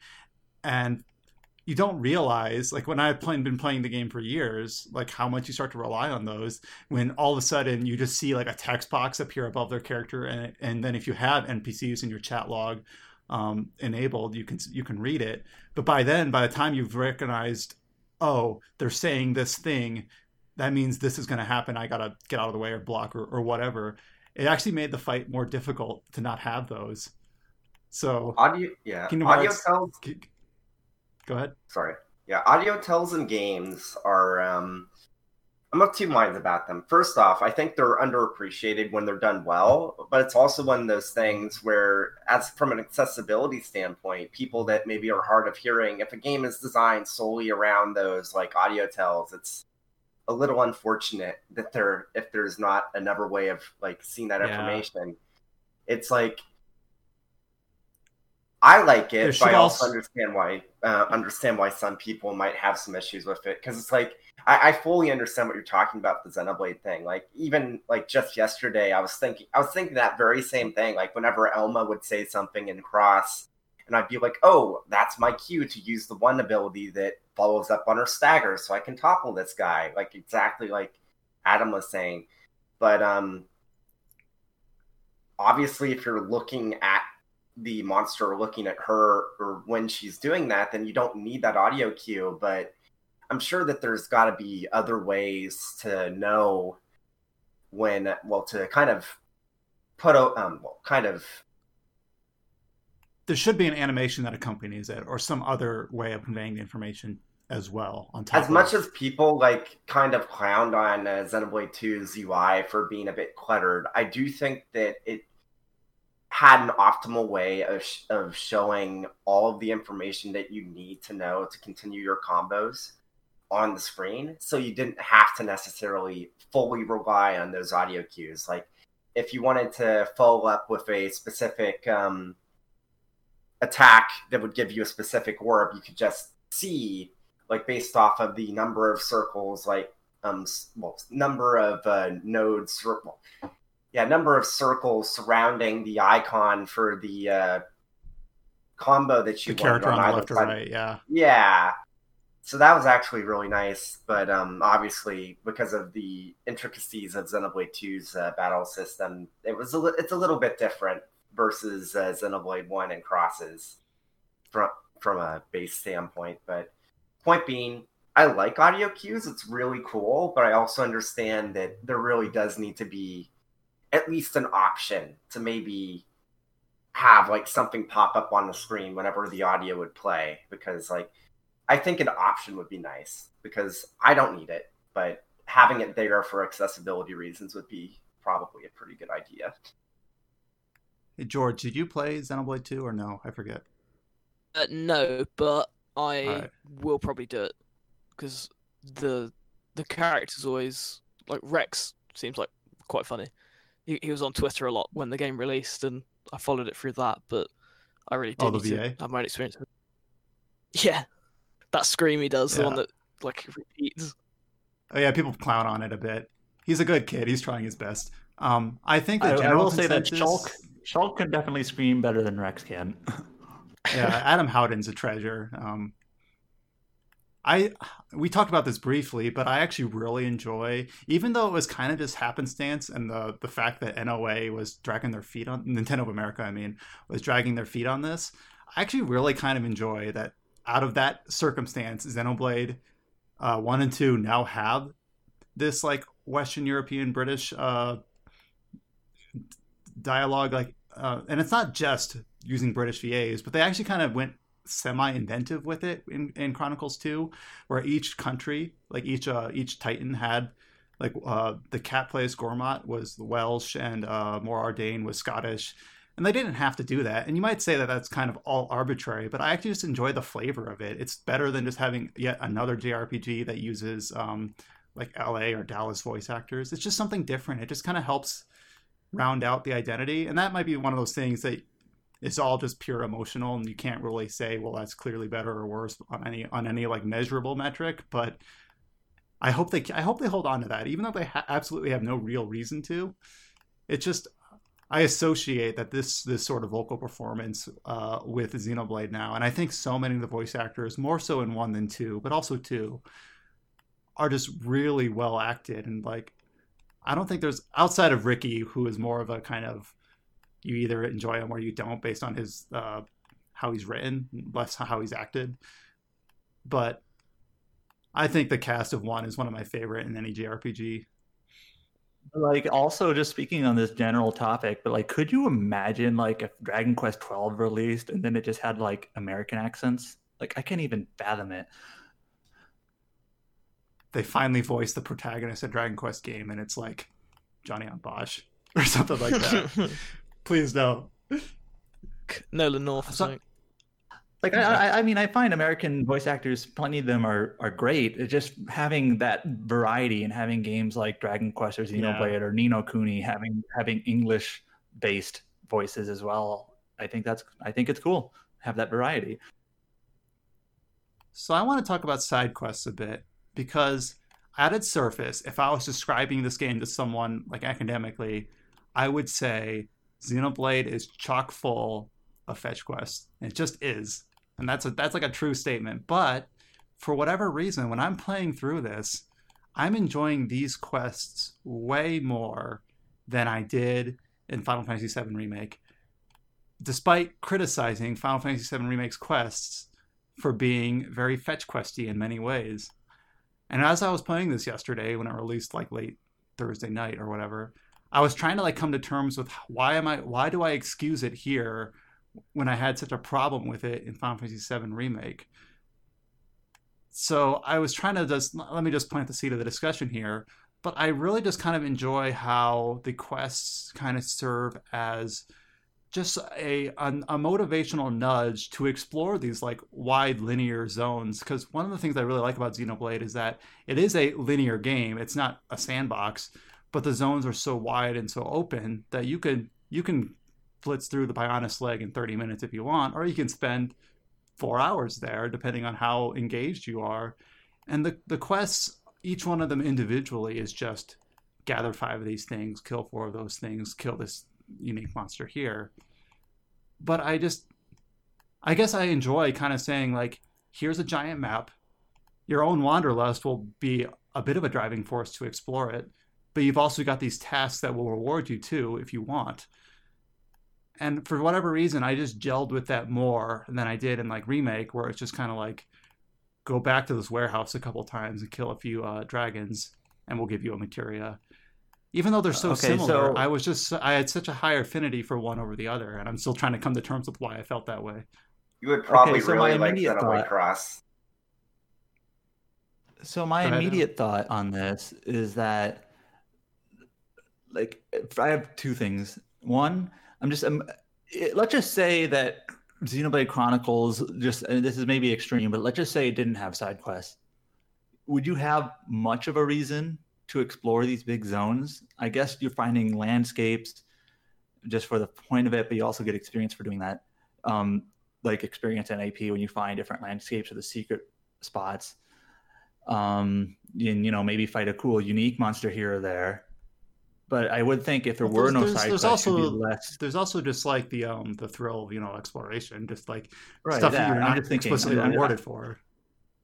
I'm literally just thinking aloud here, like, so quests do give you some incentive to explore more, because it's like, hey, maybe I'll find some things or kill some enemies that fulfill some quests and give you stuff, so it is an incentive to explore. And maybe for something like Final Fantasy VII Remake, you don't really do a lot of exploration in Final Fantasy VII Remake. It's that game is very linear, and I don't really mean that as a criticism. I just mean that as a description, that you're pretty much along a path. There's a little bit in like chapter 14, or 15, 14. 14. So when you do a side quest, it's almost like in that game, it's almost like you're inevitably retreading, like you have to go back.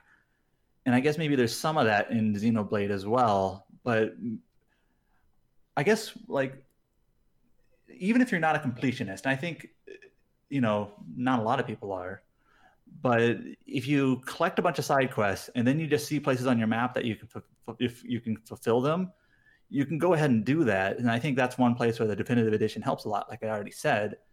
So yeah, maybe there's just like there's an initial incentive to explore. And that exploration, the first time around anyways, it's not like a retreading a location or place you've already been, which is, I think, Final Fantasy VII Remake is going to be more like that. I'm just thinking aloud here, so I don't really No, the word I think the word... No, yeah. When you said that Final Fantasy VII Remake's quests don't result in new exploration, I think that kind of hits at the heart of the issue with me, where it's like, in Xenoblade, you're going to explore anyways, and to be rewarded for doing that by picking up a few tasks, it tethers together really well. Where in Final Fantasy VII Remake, you've already gone to the scrapyard as part of the story, and now they just say, well, you can go back there if you want and kill a dog, and we'll give you a materia. Like, oh, okay, I guess I can do that. It's fine, but I don't feel as good about it. And I also just kind of like how I was just going to talk more about how the quests in Xenoblade tie into the the affinity system. And for whatever reason, when I was younger, I kind of ignored this a lot. Like, I didn't really care. But now that I'm maybe more patient, like, I'm actually trying to like read about like, oh, this character knows this character.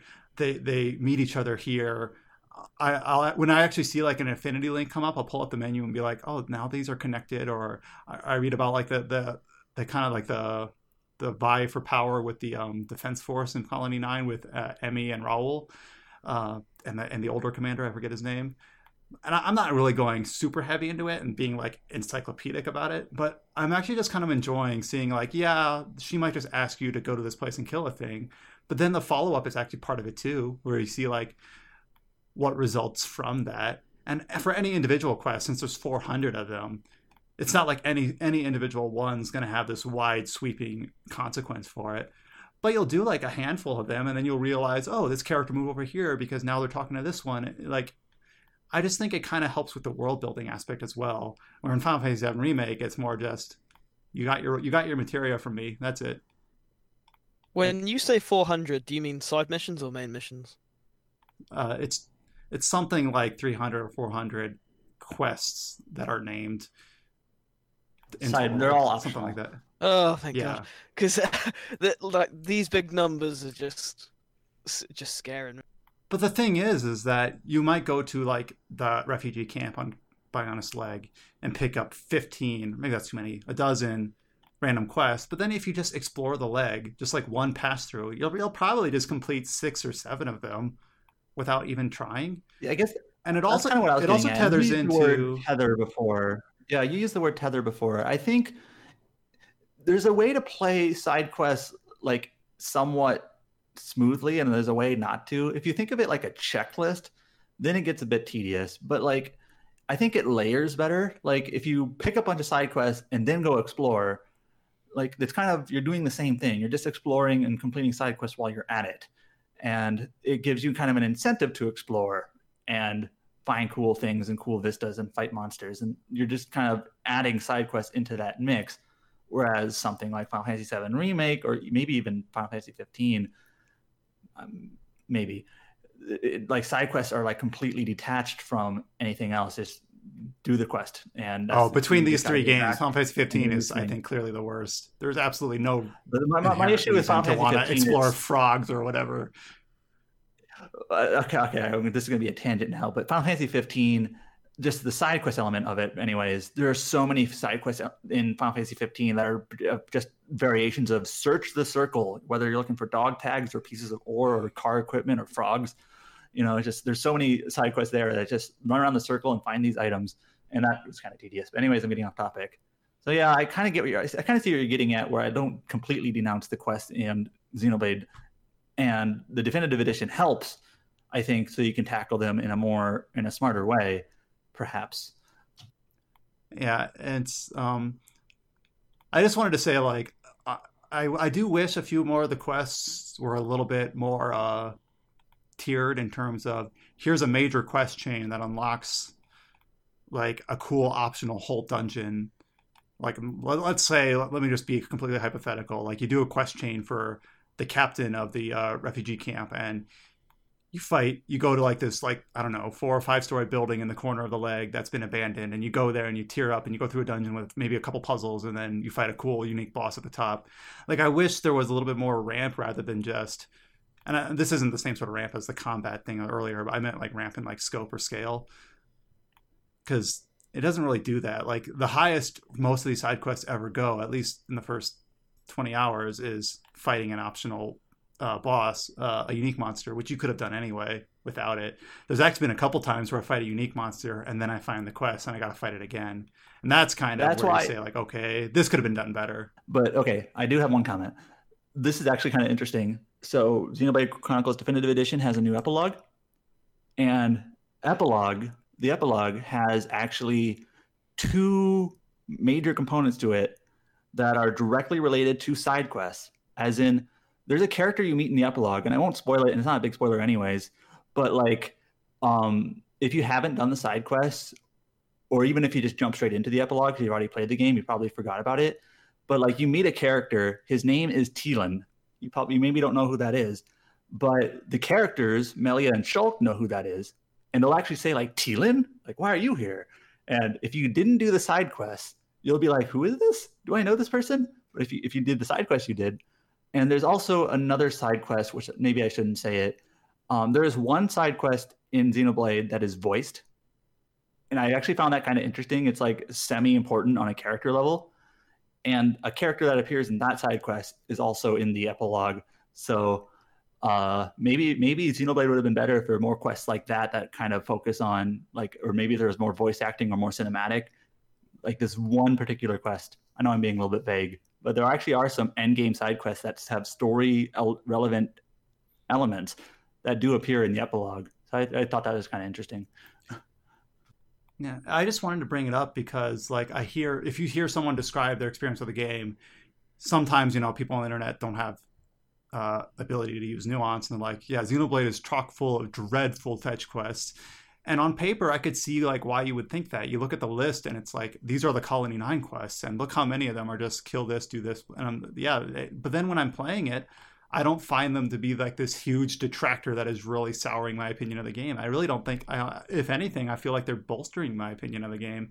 Not saying that they're like inherently amazing, but just giving me an excuse to explore Colony 9, to talk to all the inhabitants, to see how everything relates, to go out, and even stuff like, you get to Bionis Leg, you get Sharla on your team. And one thing I've been trying to really do is, when I first played this 10 years ago, I was really kind of bad at branching out. I'd always just kind of play Shulk and that was it. But I was actually like, let me learn how to play as Reyn. Let me learn how to play as Sharla. The first one's more difficult than the second, because Sharla is mostly just pick a target and heal or do a buff, at least early on. But having like a list of tasks to complete kind of gives me an excuse, like, okay, while I do these, I'm going to play as Sharla and figure out, like, what does she like to play as, or Reyn or Dunban. So just kind of, rather than having to like do that in more inorganic way, where I'm just like, I'm going to randomly run around and play as Reyn for no real reason. If I've got like a list of things to do in the Bionis Leg, I'm like, you know what, while I do this, I want to learn how this character feels to play. So just even in that kind of way, I found how those things kind of attach together in a very natural feeling way, at least to me. I think it's almost like a mindset thing is what I'm getting at. I've kind of approached the game a different way this time than I did 10 years ago, which is making me appreciate even these admittedly very thin, very fetchy quests are conducive to playing that way. I hate to say you're playing the game wrong if you don't do that, but I think there is a way to approach the game where the quests they don't feel like a burden. They feel like a really good thing that I'm finding myself enjoying to do. George, have we completely just smothered your discussion on this? You have scared me. But I know, I do know what you mean, because already I've kind of been bombarded with maybe 7 or 8 really boring tasks that are clearly setting me up to go explore a bit, and then there's one that's a bit more fully formed about a broken watch that is still fairly basic but has a bit more nuance to it. Yeah, I'm not going to tell you to you must do all the quests, but I don't know, just do a handful of them and just kind of see how you feel. Talk to the characters afterwards and see what they're talking about, and I don't know, just try to immerse yourself as if you like. That one thing that Colony 9 does really well is that it came out on the Wii 10 years ago, remember, and yet it still has this fully formed, realistic feeling colony. Maybe a little bit smaller than it would actually have to be to house as many people as it does, but. And when you see what other sorts of RPGs were releasing around that time and how HD towns were hard, obviously Xenoblade was not an HD game, so it's not flying in the face of that specifically, but it's a well-realized city that you just didn't come across. And even now, the scope is really impressive, I feel, where you can go up to Colony 6 and look down and see Colony 9 or something. I might not have the locations very exact, but they do a really good job making it actually feel like that you're traversing up this giant titan, and it's not just. Yeah. I think about Dark Souls 2, where they're just you're at this valley, and then you go up an elevator, and you're in a giant fire keep that you didn't see from anywhere below. It feels just weird, segmented, it doesn't actually fit together as the way it should. So far in Xenoblade, as I re-experience it definitely feels like it fits together exactly as they've designed it to. It doesn't feel like you have to give them the benefit of the doubt. I think for quests, maybe one way that they could maybe capitalize on the potential that you're talking about and maybe avoid some of the other issues is just trim it down and add a little bit more focus. Right now, it maybe is a shotgun blast where maybe some of the pellets are landing, but not all of them, and there's just a lot. There's a lot, and maybe it would have been better if rather than having literally in some of the later areas in the game, literally having 20 or 30 quests in this area, that some of them contribute to NPCs and things like that. For example, in Frontier Village, Nopon Village, there's this quest line revolving around the Pollen Works and this big scandal that's going there. And there's actually a character named Banna that this quest actually results in a really amusing boss fight. So I sort of get what you're getting at with some of your more positive or less negative anyway impressions, but maybe it would have just been better if it just kind of was a little bit more curtailed or dovetailed to focus on more stuff like that rather than cut the number of quests in half. I guess maybe a more simple maybe a more simple solution is all those monster quests or challenge quests or collect quests, just nix those, because those ones don't have any story at all. Right. If you nixed all of those, that's probably 40% of them, right, or more. So those quests we sort of ignored up till now. Those ones are just literally fetch quests. There's nothing else to them. So those quests, maybe there's still incentive to explore, but in terms of any sort of NPC or character building or anything like that, there's nothing else interesting. So I feel bad for bringing up Cross in this discussion, but I really like the way that Frontier Nav kind of as far as I remember, there isn't really any specific quests to go after specific tyrants or whatnot, except for the proficiency exam for the getting your Skell.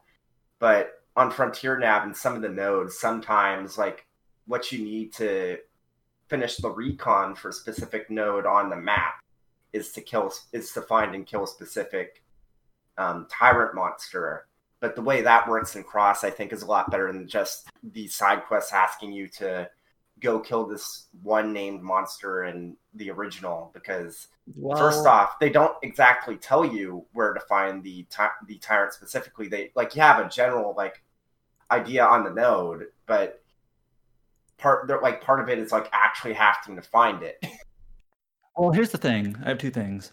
First of all, this discussion sort of makes me kind of see maybe more clearly how things translated or evolved from Xenoblade to Xenoblade Cross. You can kind of see similar ideas, different execution, maybe trying the same idea in a different manner from the development team. But Xenoblade Cross, what they did with side quests is they sort of segmented them into 3 different categories, which the original Xenoblade doesn't have any sort of category like that. So in Xenoblade Cross, there are basic quests. I might get the names wrong, but basic quests are the ones that you grab from the monitor. And those ones are a little bit more like fetch quests. And there actually are some that are just defeat a tyrant. And then actually, if you set that quest as your main quest, the map will actually literally show you where the tyrant is for that quest. But then there are normal quests, which those ones are more like side quests where involving NPCs and have a little bit more interesting elements to them.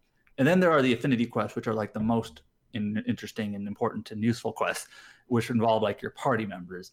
So maybe that was their solution is well, I'll be perfectly honest, I completely forgot about basic missions even being a thing.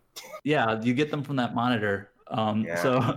So that maybe that was their solution is maybe you're interested in doing these normal quests, but the basic quests you can ignore. So maybe that was the way they approached it. Yeah, they could. Yeah, just in general, those monster or collect or search quests that Xenoblade 1 has, I think they could get them to work, even though they are purely just tasks in the most literal sense. I think they could get them to work if they organize them a bit differently, something where it's hey, if you kill these 5 wolves in this area, we'll unlock a landmark that you can waypoint to. Or something like that, where they just make it as part of exploring a new region or something like that. One last thing that I want to talk about is that the art style. I admittedly am not a huge fan of the Xenoblade 2 art style. It's just too cartoony and bubbly for me. In general, I like it to be a little bit more grounded. Now, I say that because the other 2 are about to fall. I was playing Xenoblade Chronicles 1, and even though it's so in line with 2, I found myself really enjoying just how it looks, especially in the full motion cutscenes, how expressive the faces are. I was specifically thinking about how angry Shulk can look, or how emotional some of the beats with Sharla and the Colony 6 story were at the early parts of the Bionis leg, and that is stuff that did not come through at all in the original game, basically because of how simple the models were.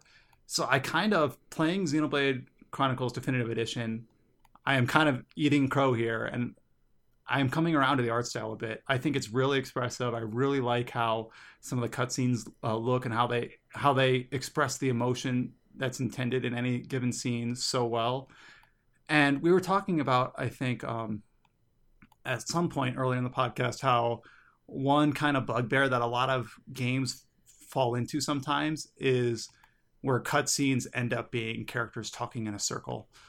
And Xenoblade does that so infrequently. It does it the required amount of time. Any game where you have a party of 7 characters is going to involve that some of the time. But for instance, there was a scene, just a very basic scene in the Ether Mine, where you first run into Atharon, who is a major character in Colony 6. And this cutscene shows Sharla racing down the ramp to go assist and fire her weapon, and then Shulk and Reyn follow up, and the entire scene, the camera is moving, it's changing, it's panning as the characters run down this ramp into this chamber where the battle is occurring. And it's such a simple, low stakes scene, but they basically went at it with way more force than they ever really needed to.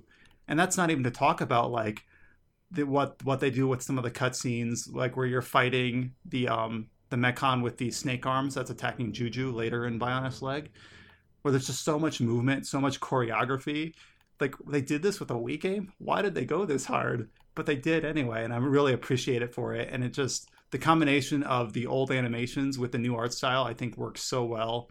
And it'll actually feel like a perfect pairing to having this game and Chronicles 2 with kind of like the same degree of presentation paired together as they were, or as they are now, instead of being like this weird disparate art style between the two that you have to really jump over this weird shift going from one to the other in either direction.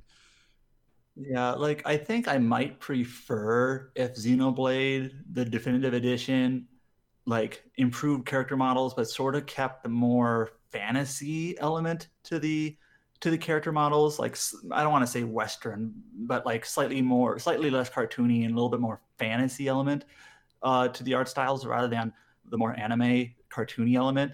But then if it was to do that, there would be a big like disparity between 1 and 2. But in either case, yeah, like the original game, a lot came through the voices, and like the character faces themselves are, you know, admittedly a little bit fish lips. Like, oh, he's yelling and I can see his mouth is open, but he just kind of looks like a fish mouth or something. and like you sort of your mind kind of like fills in the gaps. Like, oh, he's angry, right? But the fact that you can see that much more clearly with the new models, I like I mentioned in the previous podcast, it feels natural. Like, I like it. And the fact that even if it is a little bit more cartoony, it does fit in with the other games. So I guess there's that consistency element going on. But like, I said before, they didn't have for the Xenosaga trilogy, where you just kind of have to roll with the punches. Like one looks different from 2, looks different from 3. If you want to play the trilogy, tough luck. There you go. Yeah, like in that game is even worse, or that series is even worse because it's the same storyline with the same characters, but like Xion, who is like the main character, has 3 distinct looks, and that's just how it is. Like, she just looks different in every game, like completely different. And so like you sort of just put up with it and just sort of accept it then. But here, even if it's not shared characters, it's like, okay, this is the Xenoblade art style now. You know, it may not be the most interesting art style because it's kind of just cartoony anime, but I think it works, and I think it is an improvement just based on fidelity alone. I really like it. That's really that. It sounded like I was setting up something big there, but I just think it really pops. And like I mentioned before, it does feel natural. Like when I was playing the game, I just sort of, I didn't have to like come to terms with it. It's just like, oh, this is Xenoblade, and so it like watching all these scenes again with these upgraded models. Like, I know I've seen these scenes before, but now I do think just things, especially character faces, it just helps a lot. Yeah, before you kind of had to have the voice performance and maybe some of the cinematography, for lack of a better word, carry the scenes. And then those are as good as they've ever been, but now partnered with a much higher fidelity art style. It just brings it to a whole new level. And like, there's a scene I just did last night in the late Ether Mine where Sharla is like firing at an enemy repeatedly with her gun because she's like pissed. And like, it carries through her face, her voice, the action. It's just like everything builds on each other, and it just feels really good. And I'm not a person that values narrative in games a whole lot.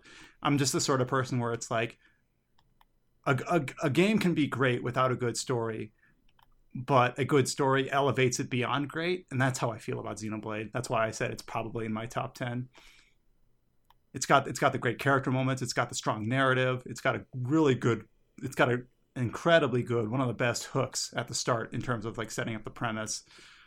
I'll see if I still feel as strongly in the back half of the game, because I do think it gets a little bit loose, but I'm nitpicking. It's like if the first half is 10 out of 10, the back half in my memory is 9 out of 10. Like, incredible story. I really like it a lot better than the sequel, even though I still think the sequel is a good game. I wonder if people going the other direction are going to feel that way too. Go ahead. Since I'm the only one who's played it, would you be interested in hearing me say some general thoughts on Future Connected without spoilers, or would you rather go into it completely blind? I think we should maybe table it. Yeah. Maybe next week. I think. And maybe in a couple of weeks we can basically have this similar sort of discussion specifically on Future Connected. Because I don't know about you guys, but when I first heard that this game was going to have an epilogue, like it was never on the table to play the epilogue first. I was going to play through the original game completely before getting to there because I want to refamiliarize myself. I want to clear the cobwebs. I want to go in with as strong a foundation as possible rather than just being like, yeah, I kind of remember who Shulk and Melia are. Okay, let me just say one very small thing, and it's going to be extremely like pulled back, like extremely. All right. I was sort of worried that this epilogue was going to be like poor in some way, and that it would dilute the game. Like it would somehow make my feelings worse because they added something that was bad. But I did not feel that way. So that's all I'll say. You thought it might add something like contrived or silly or goofy. Yeah, or something dumb or something retroactively makes something else look worse, but I don't feel that way. So that's all I'll say. I've heard it described from like Yeah, I've heard Future Connected described like something akin to like an OVA for an anime series, where it's like something separated, but it doesn't, like you say, dilute the regular experience. Though, okay, I'm just gonna say one more thing. I think it goes into a topic that feels like Xenoblade could have easily have gone into anyways. It doesn't feel like some weird tacked on thing. Yeah, so one final thing. I know we've been talking about this game for like an hour now, but even when I was still in the prologue where you're playing as Dunban, one thing that was immediately clear was how much I just adore this game's soundtrack in pretty much every respect. The combat themes, the town themes, the energy scenes, the quiet scenes. Just, I don't think this game has a bad track in it.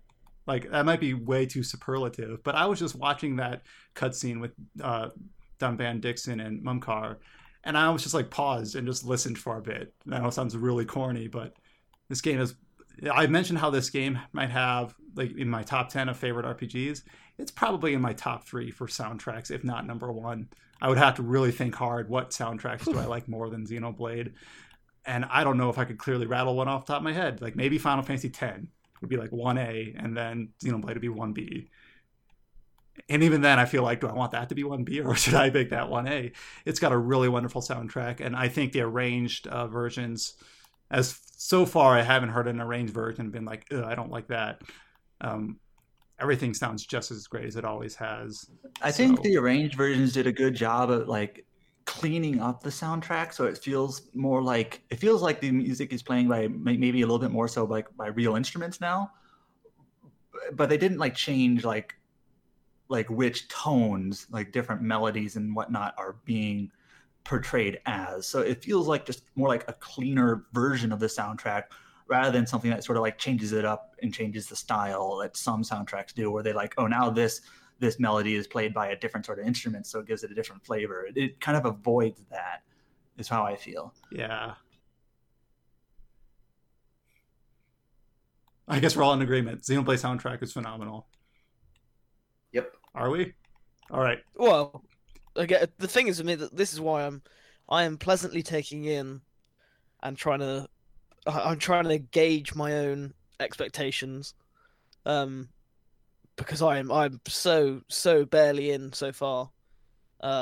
Next week I'll probably be like, you'll hear some of that Kingdom Hearts Shimomura DNA in the soundtrack, I'm sure. So there you go. If you need a tease, George. I'm surprised you didn't have a comment on that. Oh, I did. The regular battle theme basically sounds like a Kingdom Hearts track. There's one that I keep hearing, and a funny thing happened with me.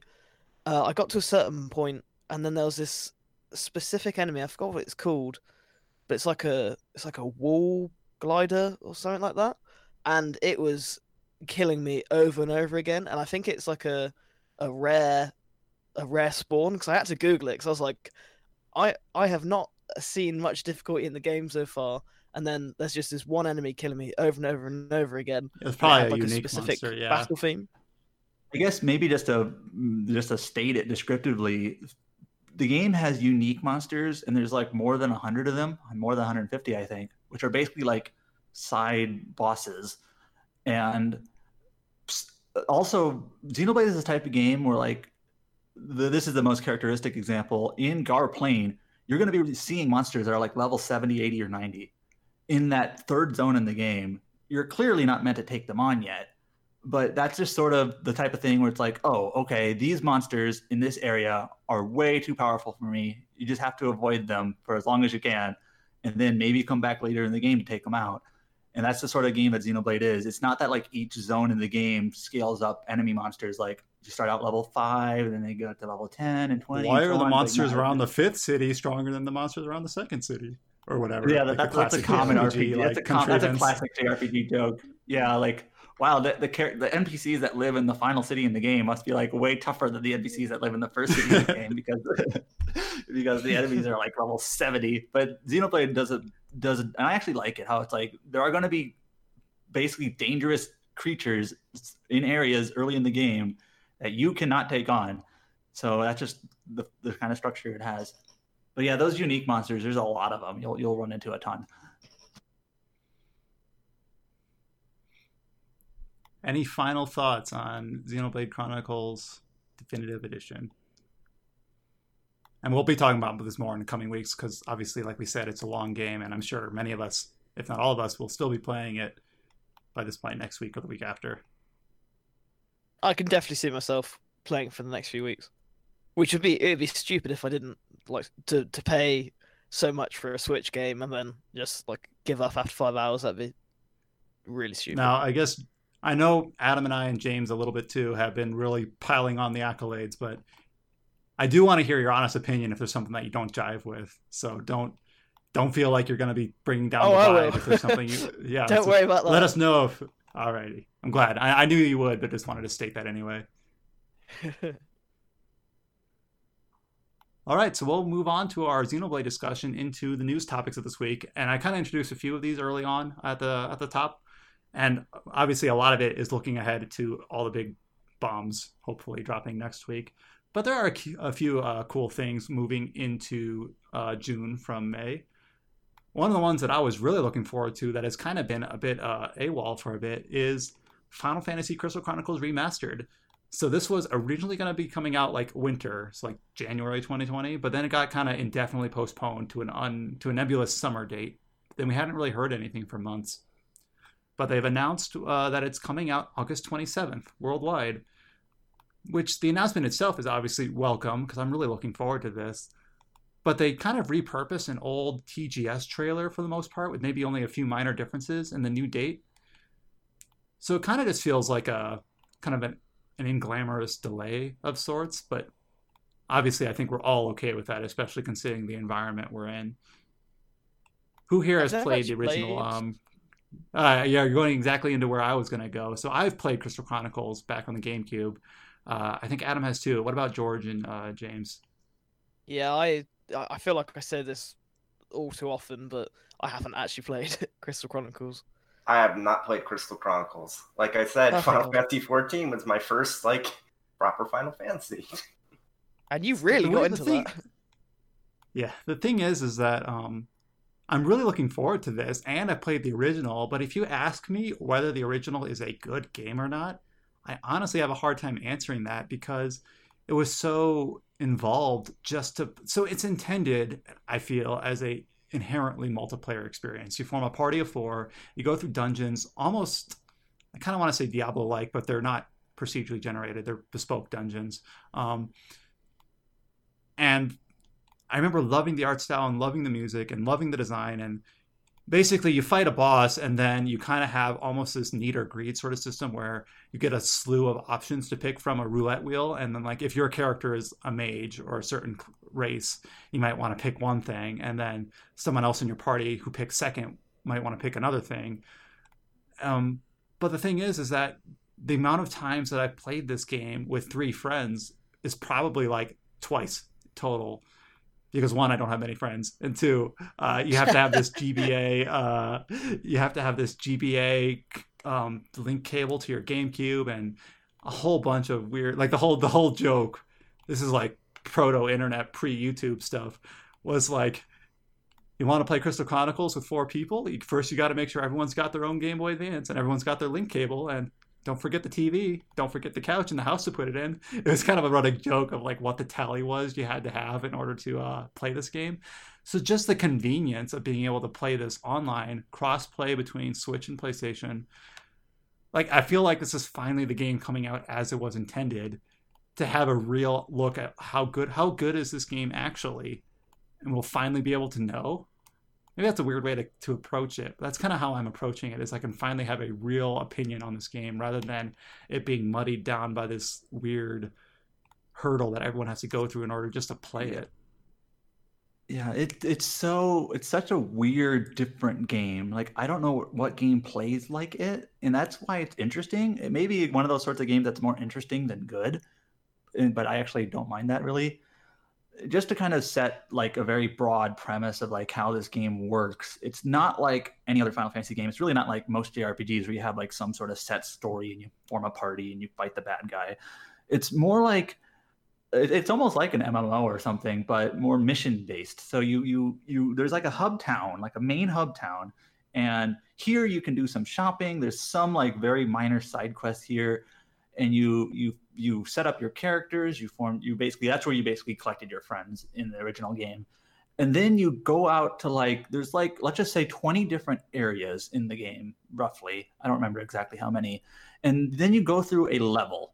It's like a mission level based game from start to finish. Early levels in the game are maybe like 5-10 minutes. I'm really estimating here. Later levels are quite a bit longer, and that's one reason why I never actually completed the original game, is because completing those later levels takes a while, and then just the time commitment was too much.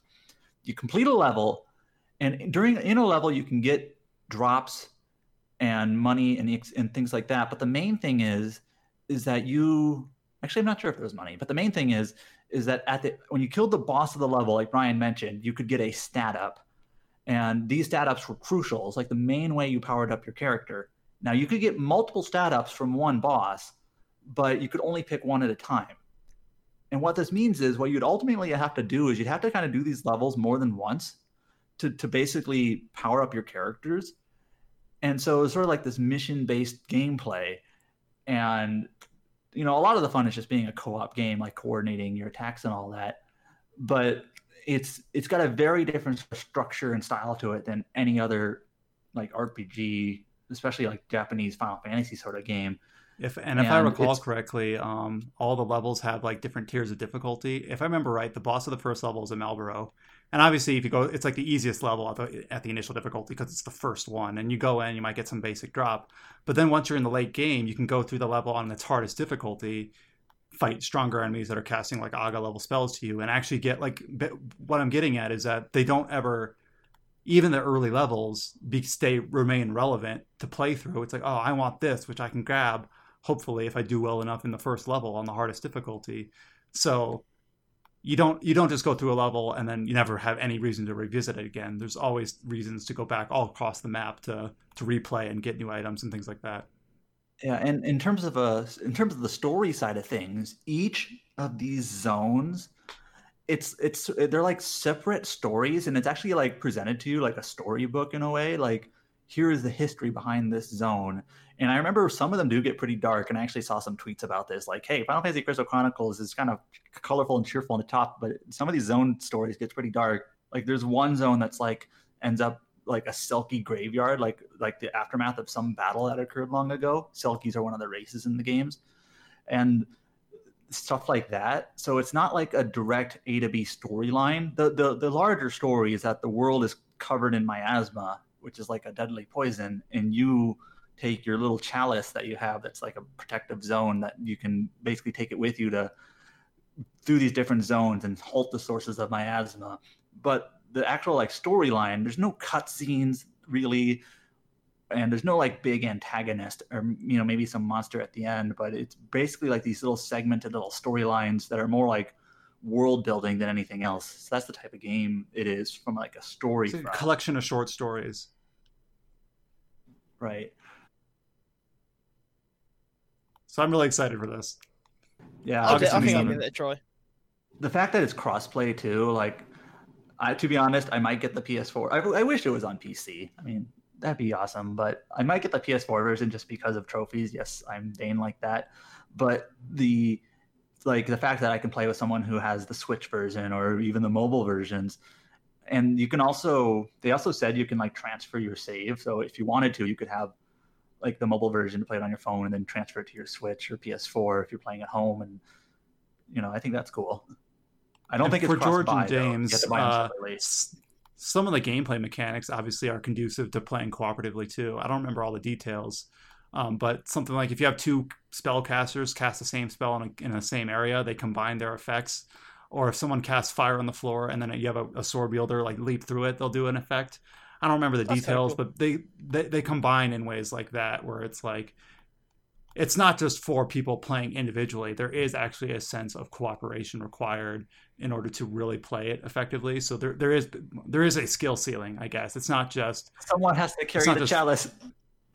Yeah, we'll see if they change that. That was always kind of one of the weird criticisms of the game, was that in order to move across a level, you have to pick up this bundle item. That when you're carrying this, you cannot act, and you have to carry it along the path with you. So basically, 3 people are free to attack any enemies that come at you, while the 4th has to carry. And obviously, the 4th person can set it down and join the fight, but then that means you're parked. You can't move. So I actually thought that was just entertaining in a weird way. Like you're fighting a log, and then just like normal friendly banter, like pick up the chalice and get over here already. And like some guy's like, fine, I'll go back and get the chalice. And then you go pick up the chalice, and then like, protect me, don't let me die while I'm carrying this stupid thing. It's just fun, I think. Even if it is kind of like a restriction, you gotta have to carry this. You have to carry the chalice around because it protects you from the miasma. Is the reason for it. How does it play as a single player game? So the single player game is, and this is actually okay. The single player game, how it works is that you have an NPC, a Moogle, carry around the chalice for you. And so like you can fight while your chalice is sort of carried around kind of for you. The NPC wasn't very smart about it all the time, but kind of made it work. And you could carry the chalice too if you wanted to like put it in a certain spot. Now, one thing about this remake that hasn't been clear is it hasn't been made known if there's any sort of local co-op. Now, I don't personally have anyone to play it with locally, but like if it's online only, that's a little bit odd, perhaps. Like if you have 2 people over, like, oh, it can only, you can't play it as like a local, like a 2-person cooperative game. There's been one website, like the PlayStation.com listing of this game mentions couch co-op, but no other place mentions it. I actually emailed the Square Enix PR basically saying, hey, can you confirm this or offer more information on it? And I did not get a reply, which is interesting because like either that's not like exactly right, or maybe they just aren't allowed to reveal it yet, or maybe they're just ignoring me. But that's just a slightly weird thing.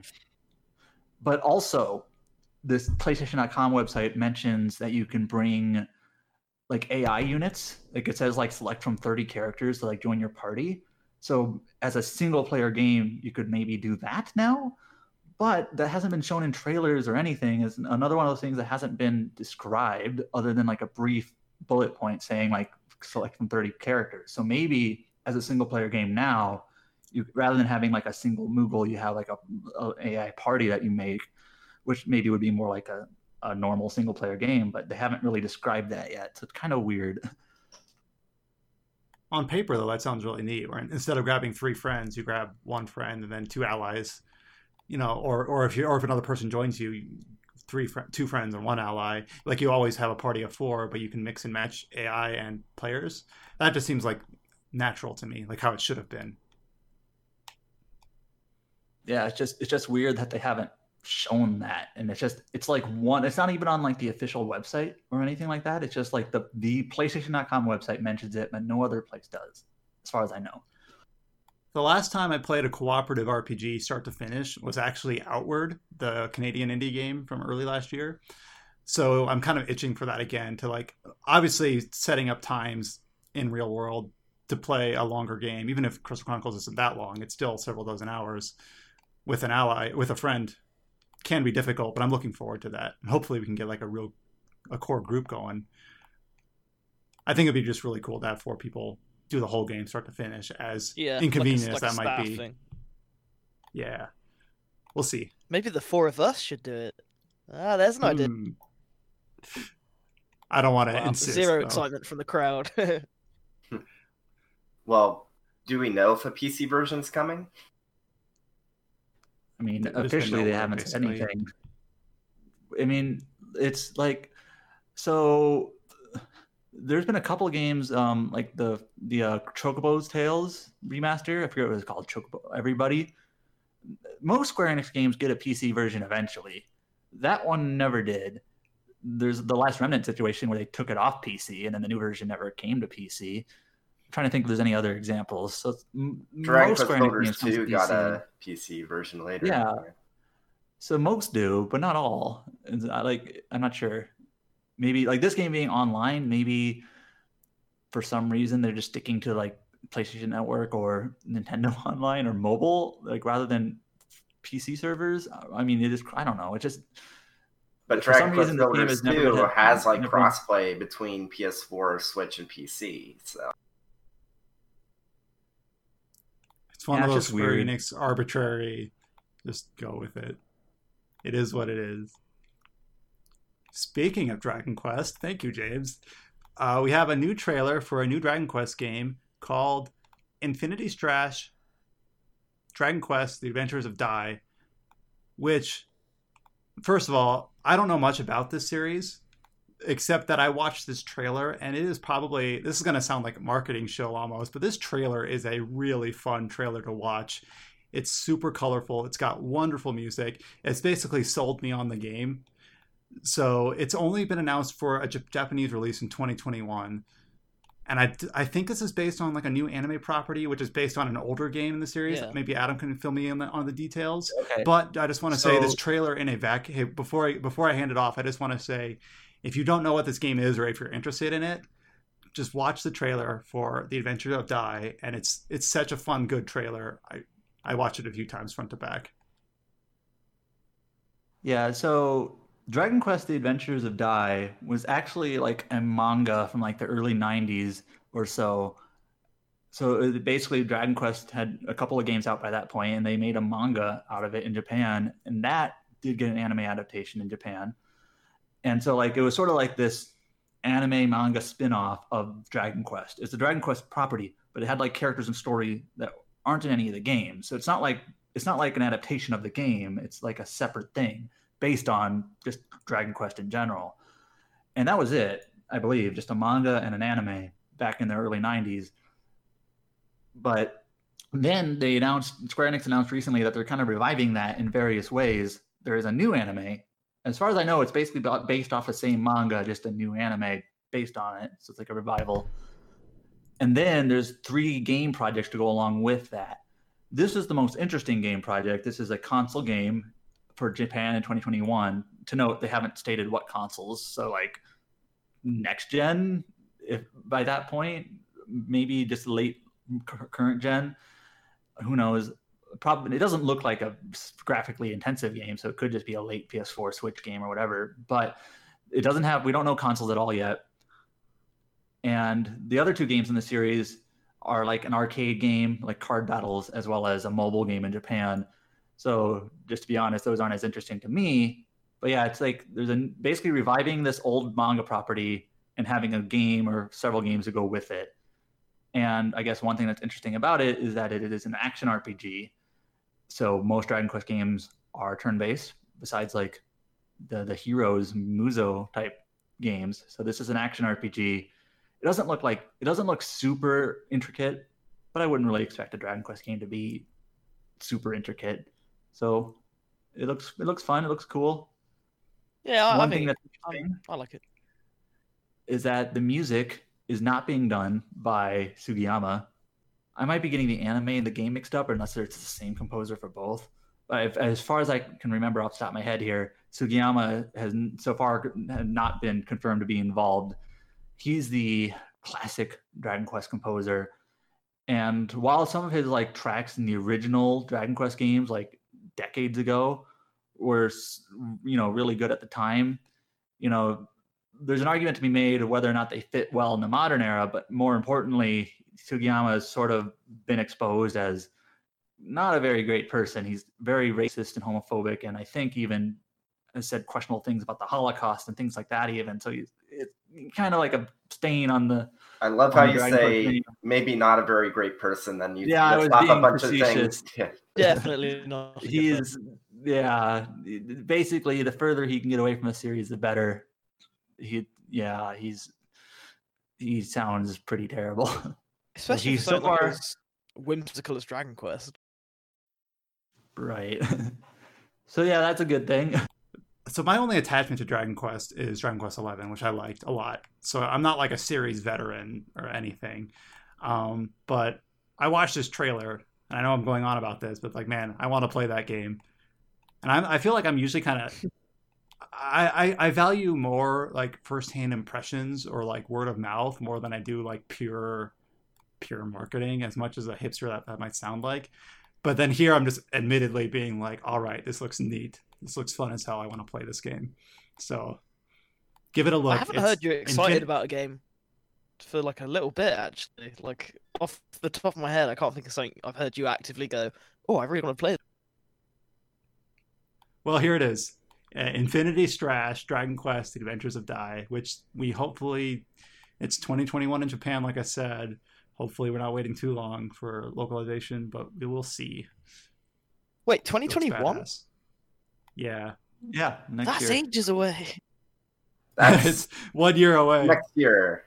By the way, Strash is apparently a mix of slash and strike. In case you were wondering, apparently it's a classic move in the game, in the manga.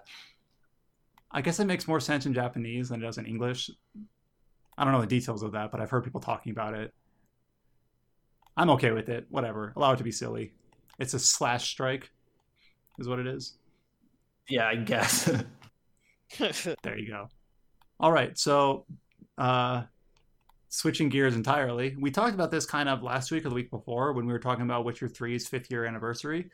We as part of that, we talked about how the series has exploded in popularity from 2 to 3 and talked about how well Witcher 3 had sold. And basically now we just have it from the horse's mouth, where the whole Witcher series has topped 50 million copies sold. So that's Witcher 1, 2, 3, and maybe it includes the Gwent game. I'm not entirely certain. But even if it does, I can't imagine that that's a big percentage. Do you know for certain, Adam? I don't think all they said was Witcher series. I'm assuming it's just going to be the first 3 games, but I can't deny it entirely. But in either case, like Witcher 3 is 30 million copies of that. And then since 1 and 2 combined before the release of 3 had sold like 8 million, the fact that we're at 50 million now just is crazy. And looking at how far they've come. So deserved, I think. How much do we expect when the numbers get this inflated? Like, how much do we expect Cyberpunk to sell? Like, is it going to be 8 million, 10 million, 15 million? Like, when the numbers are that big, it just feels like throwing darts. I think I mentioned it earlier, but it's kind of weird, but it's hard to remember. But GTA 5, like, the main reason why it's sold, like, it's over 100 million now, or close to it, right? Something like that. The reason why it's sold so much is because of GTA Online. It's the reason why it's had this long tail life, but it's easy enough to forget that GTA Online wasn't in GTA 5 at launch. And similarly, Cyberpunk is going to be getting a multiplayer mode, but it's not going to be in at launch. So you see how big the jump was from Witcher 2 to 3, and it's like, it seems pretty obvious that Witcher 3 has sold around or over 30 million copies or something like that, which is just insane. But when you have a game that is sold that well, and then you have Cyberpunk, which is releasing in a similar situation to GTA 5 during a cross-generational leap where there is the opportunity for, let's say, if Sony, well, even if Xbox is just going to be one SKU and you can play it on the Series X and it's going to be the Series X version if you own it on the Xbox One. But increasingly, it's looking like there's the potential, at least, for Cyberpunk to be a GTA 5 situation where the sales are already there. There's so much hype, and I would not be shocked if the game itself sticks the landing right. If Cyberpunk is kind of next generation's GTA 5, where it just stays on the sales chart for damn near forever. Yeah, it kind of draws to mind for me the expectation of when GTA 5 came out and sold so many, that was sort of like lightning in a bottle. So when Red Dead Redemption 2 was going to come out, everyone was like, yeah, like this is going to sell just as much, maybe more. And then it didn't, but it still sold amazingly. That's kind of my expectation. I feel like something about The Witch has just struck. Like something about that has just people have latched onto and really, really got into. And then Cyberpunk is still going to sell really, really, really well. But I don't know. I think I'm quite pessimistic about sales numbers, but I can't see it beating The Witcher 3 in my eye. And that is a good point how Red Dead does also have an online component, but even if Red Dead Redemption 2 is sold extremely well, it's not on the same tier as GTA. And I think we could have a lot of speculative reasons about why that is. What do you need in order to break that crazy like 20-30 million threshold? The fact that we're even thinking about that as a threshold is kind of just bizarre in itself. Yeah. But what would Like, Cyberpunk need to break that? And I think an online component, like James said, would be a clear avenue to hit that. If they can find that obviously would require the online component to be, you know, something people find worth playing, because we don't even really know much of what it is, but they have said But it is then coming, I or also- will have it. Go ahead. I also have to wonder with we're going back to The Witcher and GTA and all these comparisons. Cyberpunk is one of the most anticipated. Well, I'd say it is probably the most anticipated game this year with gamers, but I don't know how much like outside appeal it has. I don't really like. I just, there might be people keeping a better eye on this, but like, has it got a really good word of mouth for everyone, or is it just like core gamers? Do you think? I would really have. Well, first of all, I want to say that I would say the Final Fantasy VII remake would at least be on the same tier in terms of. Oh yeah, I most mean like anticipated as for this of year. not released. It's okay. Remaining in the year. All right. The thing about Cyberpunk is that my inclination is that the tabletop game that it's based on wasn't that big a hit. It's not like this is Dungeons and Dragons the RPG. If anything, that's Baldur's Gate, which is much lower on people's lists. But somehow I think they've kind of built up that that mystique the studio has, with how well, because did anyone really know much about the Witcher series of novels before The Witcher 1, 2, or 3? Despite not having that sort of widespread appeal, they kind of willed it into existence. So the fact that they've already been able to do gone as far as they have with the Cyberpunk IP is just crazy, and it's remarkable. As for how much broad appeal it has, I do think it being like just in general, the genre Cyberpunk, not the tabletop game, is a broadly appealing genre. The near future dystopian, whatever, transhumanism, blah blah blah. So, but then again, so is kind of like the Western high fantasy The Witcher was. So I think it has the same potential. I think I will happily eat my words. I think it's definitely going to sell well. Like no matter what, it's just that when we start approaching numbers like 30, 50 million, it just seems unreal to me that like a game is selling that well. I know. I can't wrap my head around it too. Like if it sells 10 million, that's an insane number. But you'd almost think that would be a like a letdown, maybe. I don't know. It's like we're putting a lot of semantics onto sales numbers, but like I hope it sells well. And I feel like it's almost guaranteed to sell 30 million. And that sounds crazy, but it's just like, considering there's not that many games coming out this summer. So like when Cyberpunk releases in September, it's going like people are going to be hungry for a new game. And like not to mention all the pre-orders it's probably already had. So I don't know. Yeah, no, I would agree with that. I think I'm trying to be I'm not even really being realistic. I'm Reasonable. just reasonable. I'm trying to start off at the lowest so that no matter how much it sells and how well it does, it will be good news. And Yeah, I'm we're not getting really off like topic to the obviously. point of- Well, none of us are obviously like. I don't know. We don't have an investment stake, as far as I know, in how well this game does. But it's just curious to speculate. Like, how do games get this big? Yeah. And where does it plateau?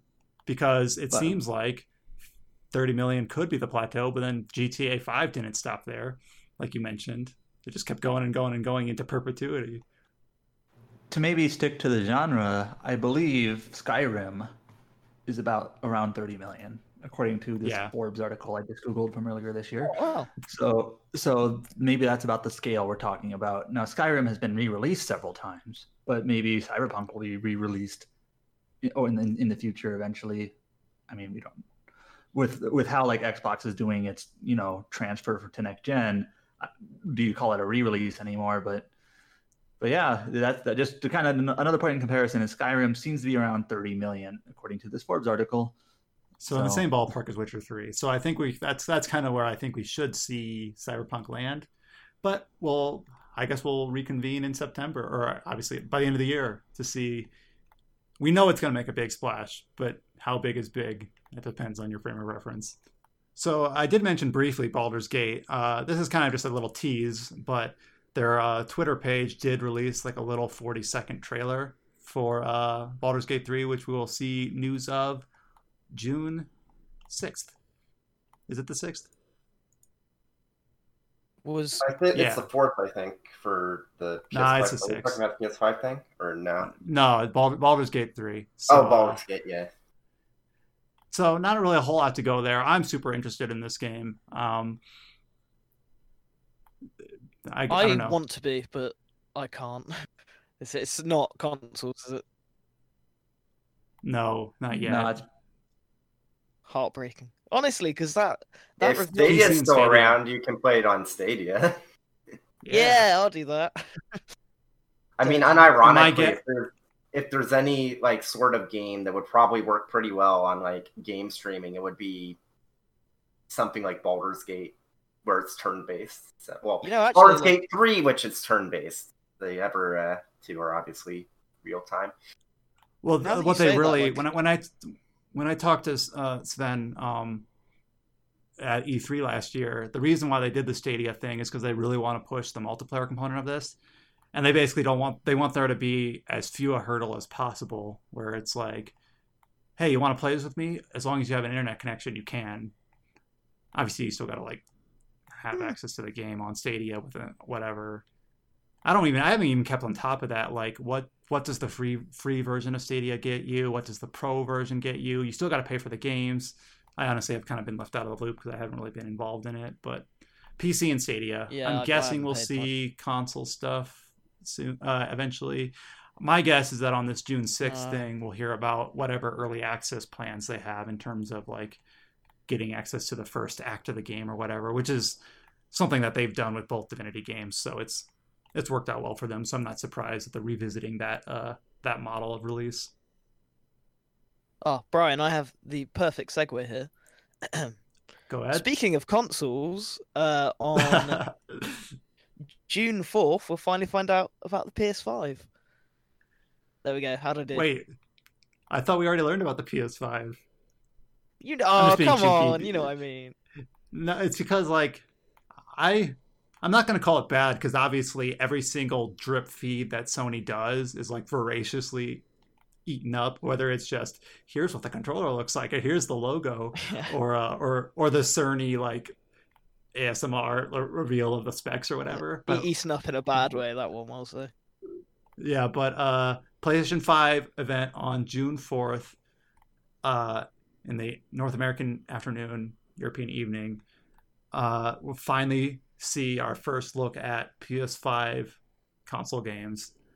So obviously lots of speculation on what's going to be there, but I'm guessing we'll see some familiar Sony exclusives from the PlayStation 4 iterated on for this. And I guess we can talk about, are we going to see Horizon Zero Dawn 2? Are we going to see a God of War follow-up? Are we going to see new IPs from Guerrilla, or no, it wouldn't be Guerrilla because they'd be doing Horizon. But who knows? Honestly, What do you I want to see, think. George?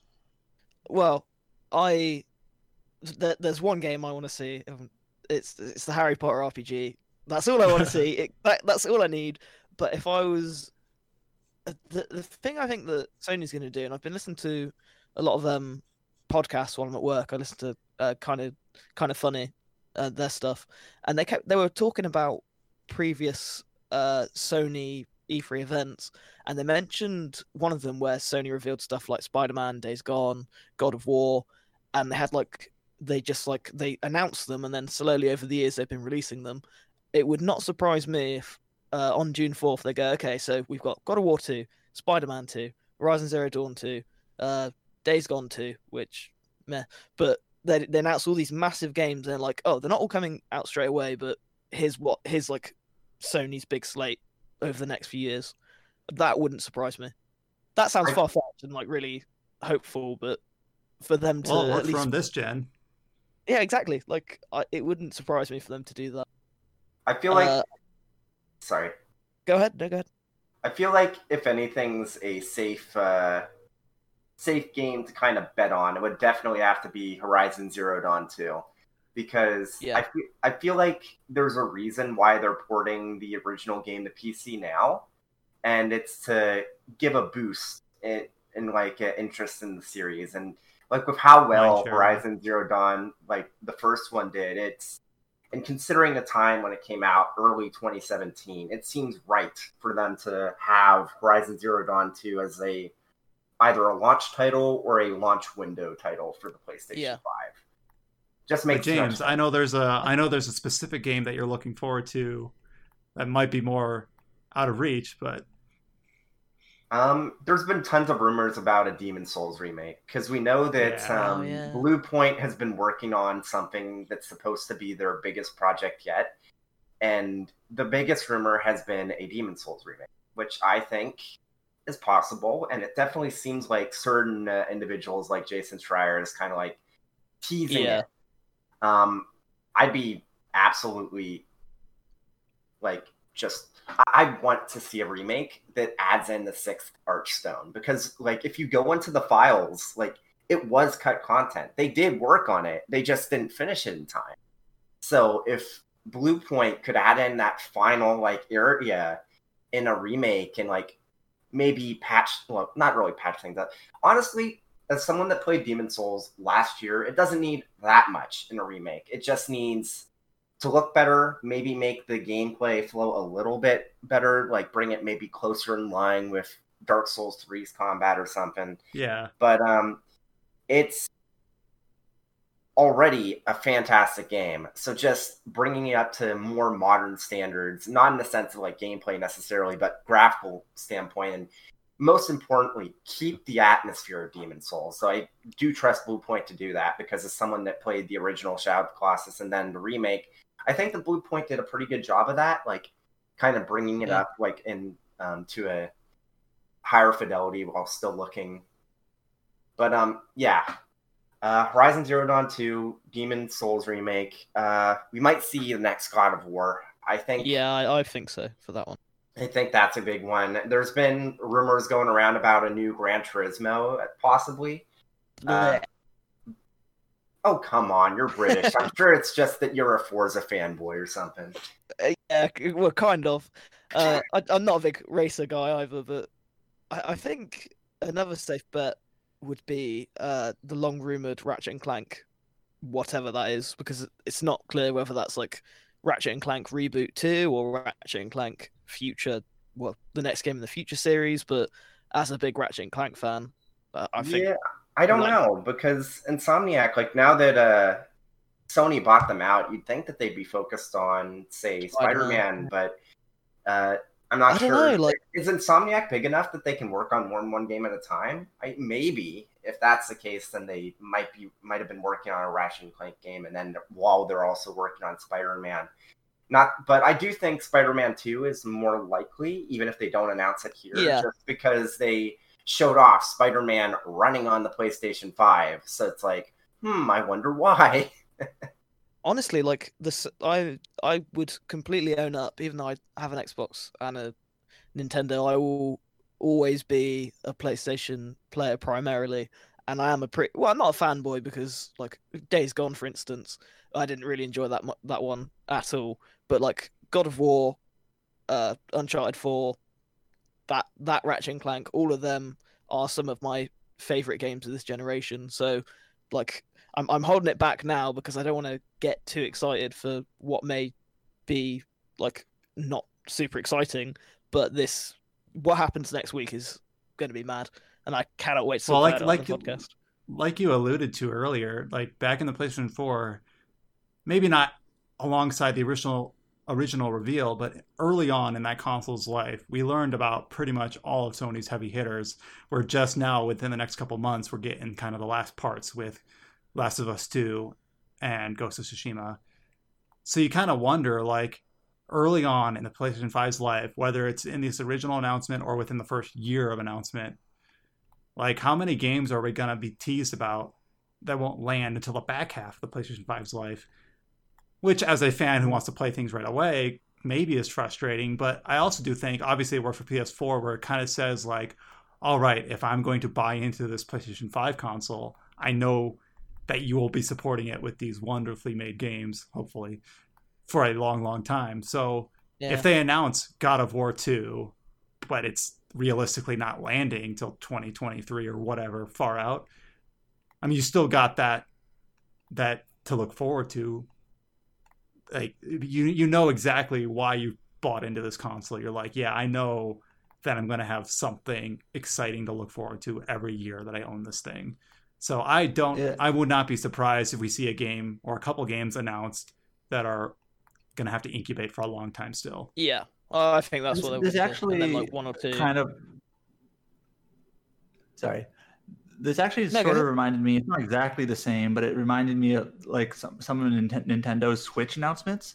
Like early on in the Switch's life, they kind of pre-announced, like, yes, we are making a Fire Emblem game for Switch. Yes, we are making a Pokemon game for Switch. We are doing Metroid Prime 4. We are doing Bayonetta 3, and maybe a few others. But like 2 of those games came out eventually, Fire Emblem and Pokemon. And you know, the fact that those were sort of kind of announced before they were announced, so to speak, like they just said they're making a game, just to sort of, I think it was mostly to quell like anticipation, like because they had just recently released Fire Emblem Echoes and Metroid Samus Returns on 3DS, just to kind of say, yes, we are making them for Switch as well. But then, of course, we're Bayonetta and Metroid Prime 4. We still haven't heard a lick about. I think they even said maybe they pre-announced Animal Crossing too. Like they're no, actually, I don't think they did that one. No, they didn't. That one was one that people were posting memes of, like demonic cult summoning circles, like announced Animal Crossing on Switch, and they finally did. But yeah, they announced that. There's been a few Nintendo announcements where they kind of the similar vein, where it's like this is coming eventually. And we're still in the waiting period for Bayonetta and Metroid. We'll see, I guess. I have to wonder what third-party games are going to be there. Like, Batman is the first one. Elden Ring win. Oh yeah, Elden Ring. I'm guessing Elden Ring might be held to MS conferences, but I'm not certain exactly how that all works out.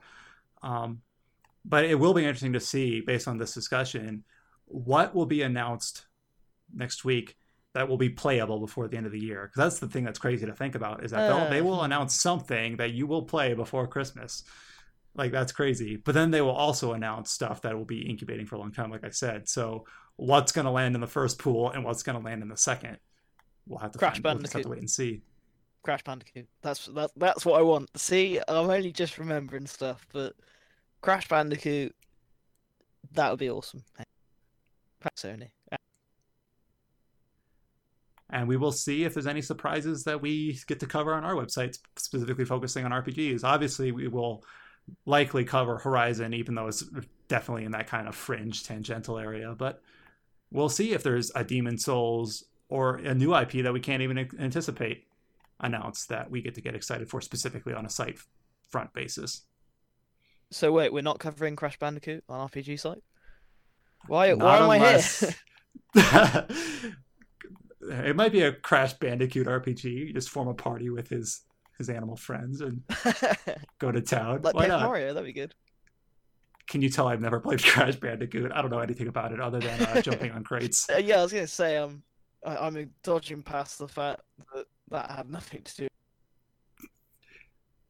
We're still free to talk about it. We've talked about Doom and other stuff here, so everything's on the table for this place. But as we look forward to that PS5 event, and we'll talk about it next week, that kind of covers it for news on this front. So a lot of looking forward for a lot of reasons that we've touched on. And then, of course, a lot of Xenoblade to really dig into this 70 to 120 hour game. And we'll revisit with my further impressions, George's first impressions, and maybe some future connected talk. And then everything that unveils itself within the month of June, we'll obviously dive straight into. As always, you can find us. Yeah, it's going to be a crazy time. It's E3 only for 3 months long. What's not to like about that? Anyways, you can always listen to us here seemingly each week on the TetraCast. You can find us on Twitter at RPGsite. You can go to our main website, rpgsite.net, to find all the new trailers for like the new Dragon Quest game or Crystal Chronicles Remastered. You can always find us at our Discord channel, which we do share on our Twitter from time to time. We do also have a YouTube and Facebook accounts at rpgsite.net. We do have a Xenoblade Chronicles Definitive Edition review. We also have, we didn't talk about this in the main podcast, but James put up a nice little retrospective document on the PlayStation Vita and about his memories and looking back on what was, in some people's mind, a very underrated console. And it's been kind of vogue to talk about it based on how it had a cameo in the most recent Last of Us 2 trailer. I don't know, James, if you had anything to append to your Vita feature up on that site. Nothing for now. Yeah. And then we also, George did a basic review on Minecraft Dungeons, which seems like kind of a simple, fun, kind of diversionary game in a little Diablo-like that you can play with your friends. I don't know if you had any further thoughts on Minecraft Dungeons. Yeah, I really should have talked more about this earlier, but I guess we've all got Xenoblade fever. Minecraft Dungeons, really fun. Don't go into it expecting like too much, but if you go into it thinking, oh, I like Minecraft, I like a bit of dungeon crawling, then you're going to really enjoy it, like I did. There you go. And as always, we will talk to you next week about everything that is yet to come, and we'll see you then. Bye, everyone. Later.